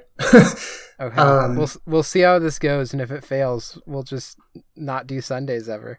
Yeah. What's interesting is I don't expect the like internet traffic demand to be that much greater on Sunday night versus Saturday night. Yeah. Yeah, I don't know. But, you know, it's probably just a curse. Yeah. It's either a curse or just all those church-going folks getting ready early to go to church the next morning, but not work, I guess. Oh, yeah. Yeah. No, yeah. I have no idea. Yeah, they're purifying themselves by not going on the internet. Mm-hmm. And yeah, preparation for their sacred ritual at church. Mm-hmm. Yeah, that makes sense. I mean, you wouldn't want to slaughter the goat with unclean hands. Yeah, and you know, most Christians in the United States like really take their religion seriously enough to do that, you know. Yeah. They really like, you know, they really have a deep like regard for the sacred that involves being willing to make personal sacrifices. So I'm like, blah, blah, blah. Okay, there we go. I was just like, why is my audio so low? Yeah, it was actually funny when I was on Hot Singles. I was like very quiet before we were starting recording, and Autumn was just like, okay, like there's regs, and then like Nia's just really quiet in my headphones. Do I need to like bump her up? And then made a joke about how I pronounce pajamas, and I just like went hard. And Autumn was like, oh no, there it is. That's it. Yeah. No, there's no problem with your... Yeah. Yeah. And then it was funny because they were posting like, you know, here's all the stuff lined up. It ended up being almost 4-hour episode, which I think is the longest episode of Hot Singles. So of course, clearly it's me. Yes, everything you're involved in. Just no, I think maybe you're just so used to Ghost Divers, you know. You just like brought that to Hot Singles. I mean, it was a really good conversation. Like, if anyone's listening to this post pod content, like, go back and find it. It's the like Flowers, Apocalypse Girl, and Transformer episode. It was like a fantastic episode. I know I'm biased because I was on it, but I think it was like an incredibly good episode of that podcast. So, you know, fans of the podcast said all 4 hours were great. It's funny that your bias is like, I was on it, so I think it's good, because my bias is just like so the opposite, where I'm just like, every time someone's like, oh, I was listening to your podcast, I'm just like, well, you weren't so put off by me that you actually listened to like something that I was talking in for 3 hours. Yeah, it's really like you must really be a selfless person to do that for me. I'm just trying to like live my most vain self on a podcast. But yeah, good. So Autumn was like posting the like, oh, here's all the audio lined up, like, look at how long this was. And I just said, like, I can see the exact moment you made fun of how I say pajamas. Because it's like spiking. Yeah, it's just like suddenly, like, my audio at the very beginning is just low, and then suddenly there's a giant spike. That's hilarious. So. Yeah, I'll have to check that out when it comes out for all of us, like, non-subscribing peons. Yeah, I feel like a lot of people might listen to it and be surprised at just like the degree of faggoty shit that I say, but I think really? I don't think you'll be surprised. You think that will be surprising? I think you'll be like, oh yeah, this is definitely a version of Neve that I know. Yeah. Well, I will await that moment eagerly. Yeah, no, it's wild. It was a lot of fun though. That's cool. When you told me y'all were doing 3 albums, I was like, oh, that's a lot. Yeah. Well, because everybody brings an album. Yeah. Which is cool and makes sense. But especially when, like, you and Autumn were kind of, I can't remember if it was when we were doing Question Bucket or like outside of that, and you were talking about the preparation that y'all were doing for just the like Transformer album. Oh yeah, I was like, okay, I mean, we did read a book 3. in addition. Yeah, and I was like, that times 3. This is going to be a long podcast. I think the most prep went into Transformer. I ended up not rereading a lot of. I have a book of like the history of Icelandic music, mm-hmm. And I ended up not rereading much from it because I was like, I know this. Like, I've given a talk on this before. I'm just like, it's just like small details that I don't even need to mention of like what was the name of the music critic that first applied Krut to Moom. Yeah, like, yeah. I can just say it was first critically applied to Moom. Like, I don't have to. The person deserves to be anonymized. Yeah, honestly. Contested term. Yeah. Anyway. It's sad that music criticism just is so often disappointing and just feels us so often. Yeah. So if you are disappointed in music criticism, you should listen to Hot Singles, dear listener. Yeah, there you go. Where you just take music critics to task and don't say their names. Mm-hmm. Yeah, I will never be on the podcast again to talk about Sia Rose at some point, probably, and just like really rail on the Pitchfork critical analysis of that band. Yeah, Pitchfork is there. I have like a whole tangent on Pitchfork that maybe we should just do some other time. We could have that conversation because I think it would be kind of funny. We should like record a podcast because it's 8:45. Yeah. I guess we could do that. Okay, good idea. Time.is.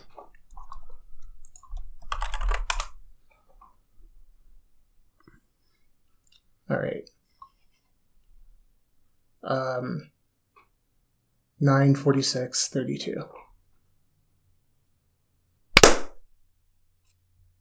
Oh, I didn't hear you at all. I mean, I have the spikes on my end. Do you want to do it again, or?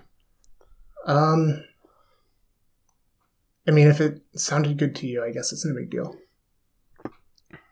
I just need the lines, basically. Okay, no problem. Let's soldier on. Yeah. Oh, and I decided to have you start doing the synopses, mostly just because... Where is it? Is it, I think it was actually I wanted to do the next one, 15. Just because of some of the stuff with, like, Misato and Shinji, and the fact that it was hard for me to write that synopsis without it being in my voice. Yeah. Yeah. Yeah. Thanks for thinking of that ahead of time, because last time I had to catch it and be like, oh, if I read this, it's going to sound weird. Because this is definitely not in my voice. And this says some things I wouldn't probably say. You're probably not going to describe Misato as a messy bitch. Yeah, that's what I was thinking of. Mm-hmm. All right. Well, let's get into it. Okay.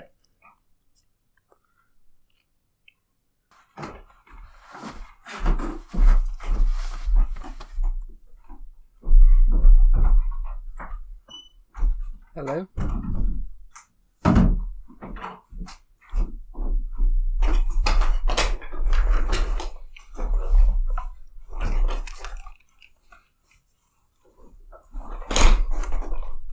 Hello? Hey, what's up? Not much. I am back from the bathroom, and I was wearing those, like, pleathery pants again. Oh, I don't know if I know those ones. So on a previous recording, I changed at the very beginning because it's like the faux leather leggings. And I was worried that they might make sound, and I was just like, I think it's fine. And I don't think they were making sound, but like my closet just gets stuffy because it's a closet. And they're like not very breathable, so I was feeling like weirdly hot. Yeah. Got it. Yeah. Yeah, I have that problem when I wear my leather pants too. Yeah. I feel like you would look good in some leather pants. It would be like a certain touching on like the glam rock. Like I'm specifically thinking right now of Lou Reed as like not a glam rocker, but that Transformer is kind of a glam rock album. Mm-hmm. Of like you're not a glam rocker, but I think you could rock some leather pants in that vibe. Okay. So something to think about. Wow. Yeah, that's really flattering, and I'm not even being like facetious. I appreciate that. Yeah, well, I feel like you'd have like a black shirt on too, and so it'd be like it would be all black, but you would have like the shine of the leather pants compared to like the dull shirt. I think it'd just be like a good kind of like I was wearing my faux leather leggings with my I've never done drugs, not even beer. I have never heard of sex sweatshirt, which is black because I like the contrast of the dark, of like the dull black sweatshirt and then like the shiny pants. So it's like an all black look, but still has some interesting difference, you know, some contrast still. Yeah, I can't wait to tell Sarah about that. You think I could pull off leather pants? She may be like, I'm just saying, totally. It would be a look. I'll be like, well, you'll never see it. Okay, you ready? Yeah, episode 16. So I'm quick looking. I'll probably cut this. When is the part where I need to start mentioning at your Juness? Oh, I don't think you put it in. Yeah. Oh, wow. No, that'll be a while. That's like when we're doing Gundam. Because I started on April 9th, 2022. I couldn't remember if it was like 2021 when I'm doing that. Anyway.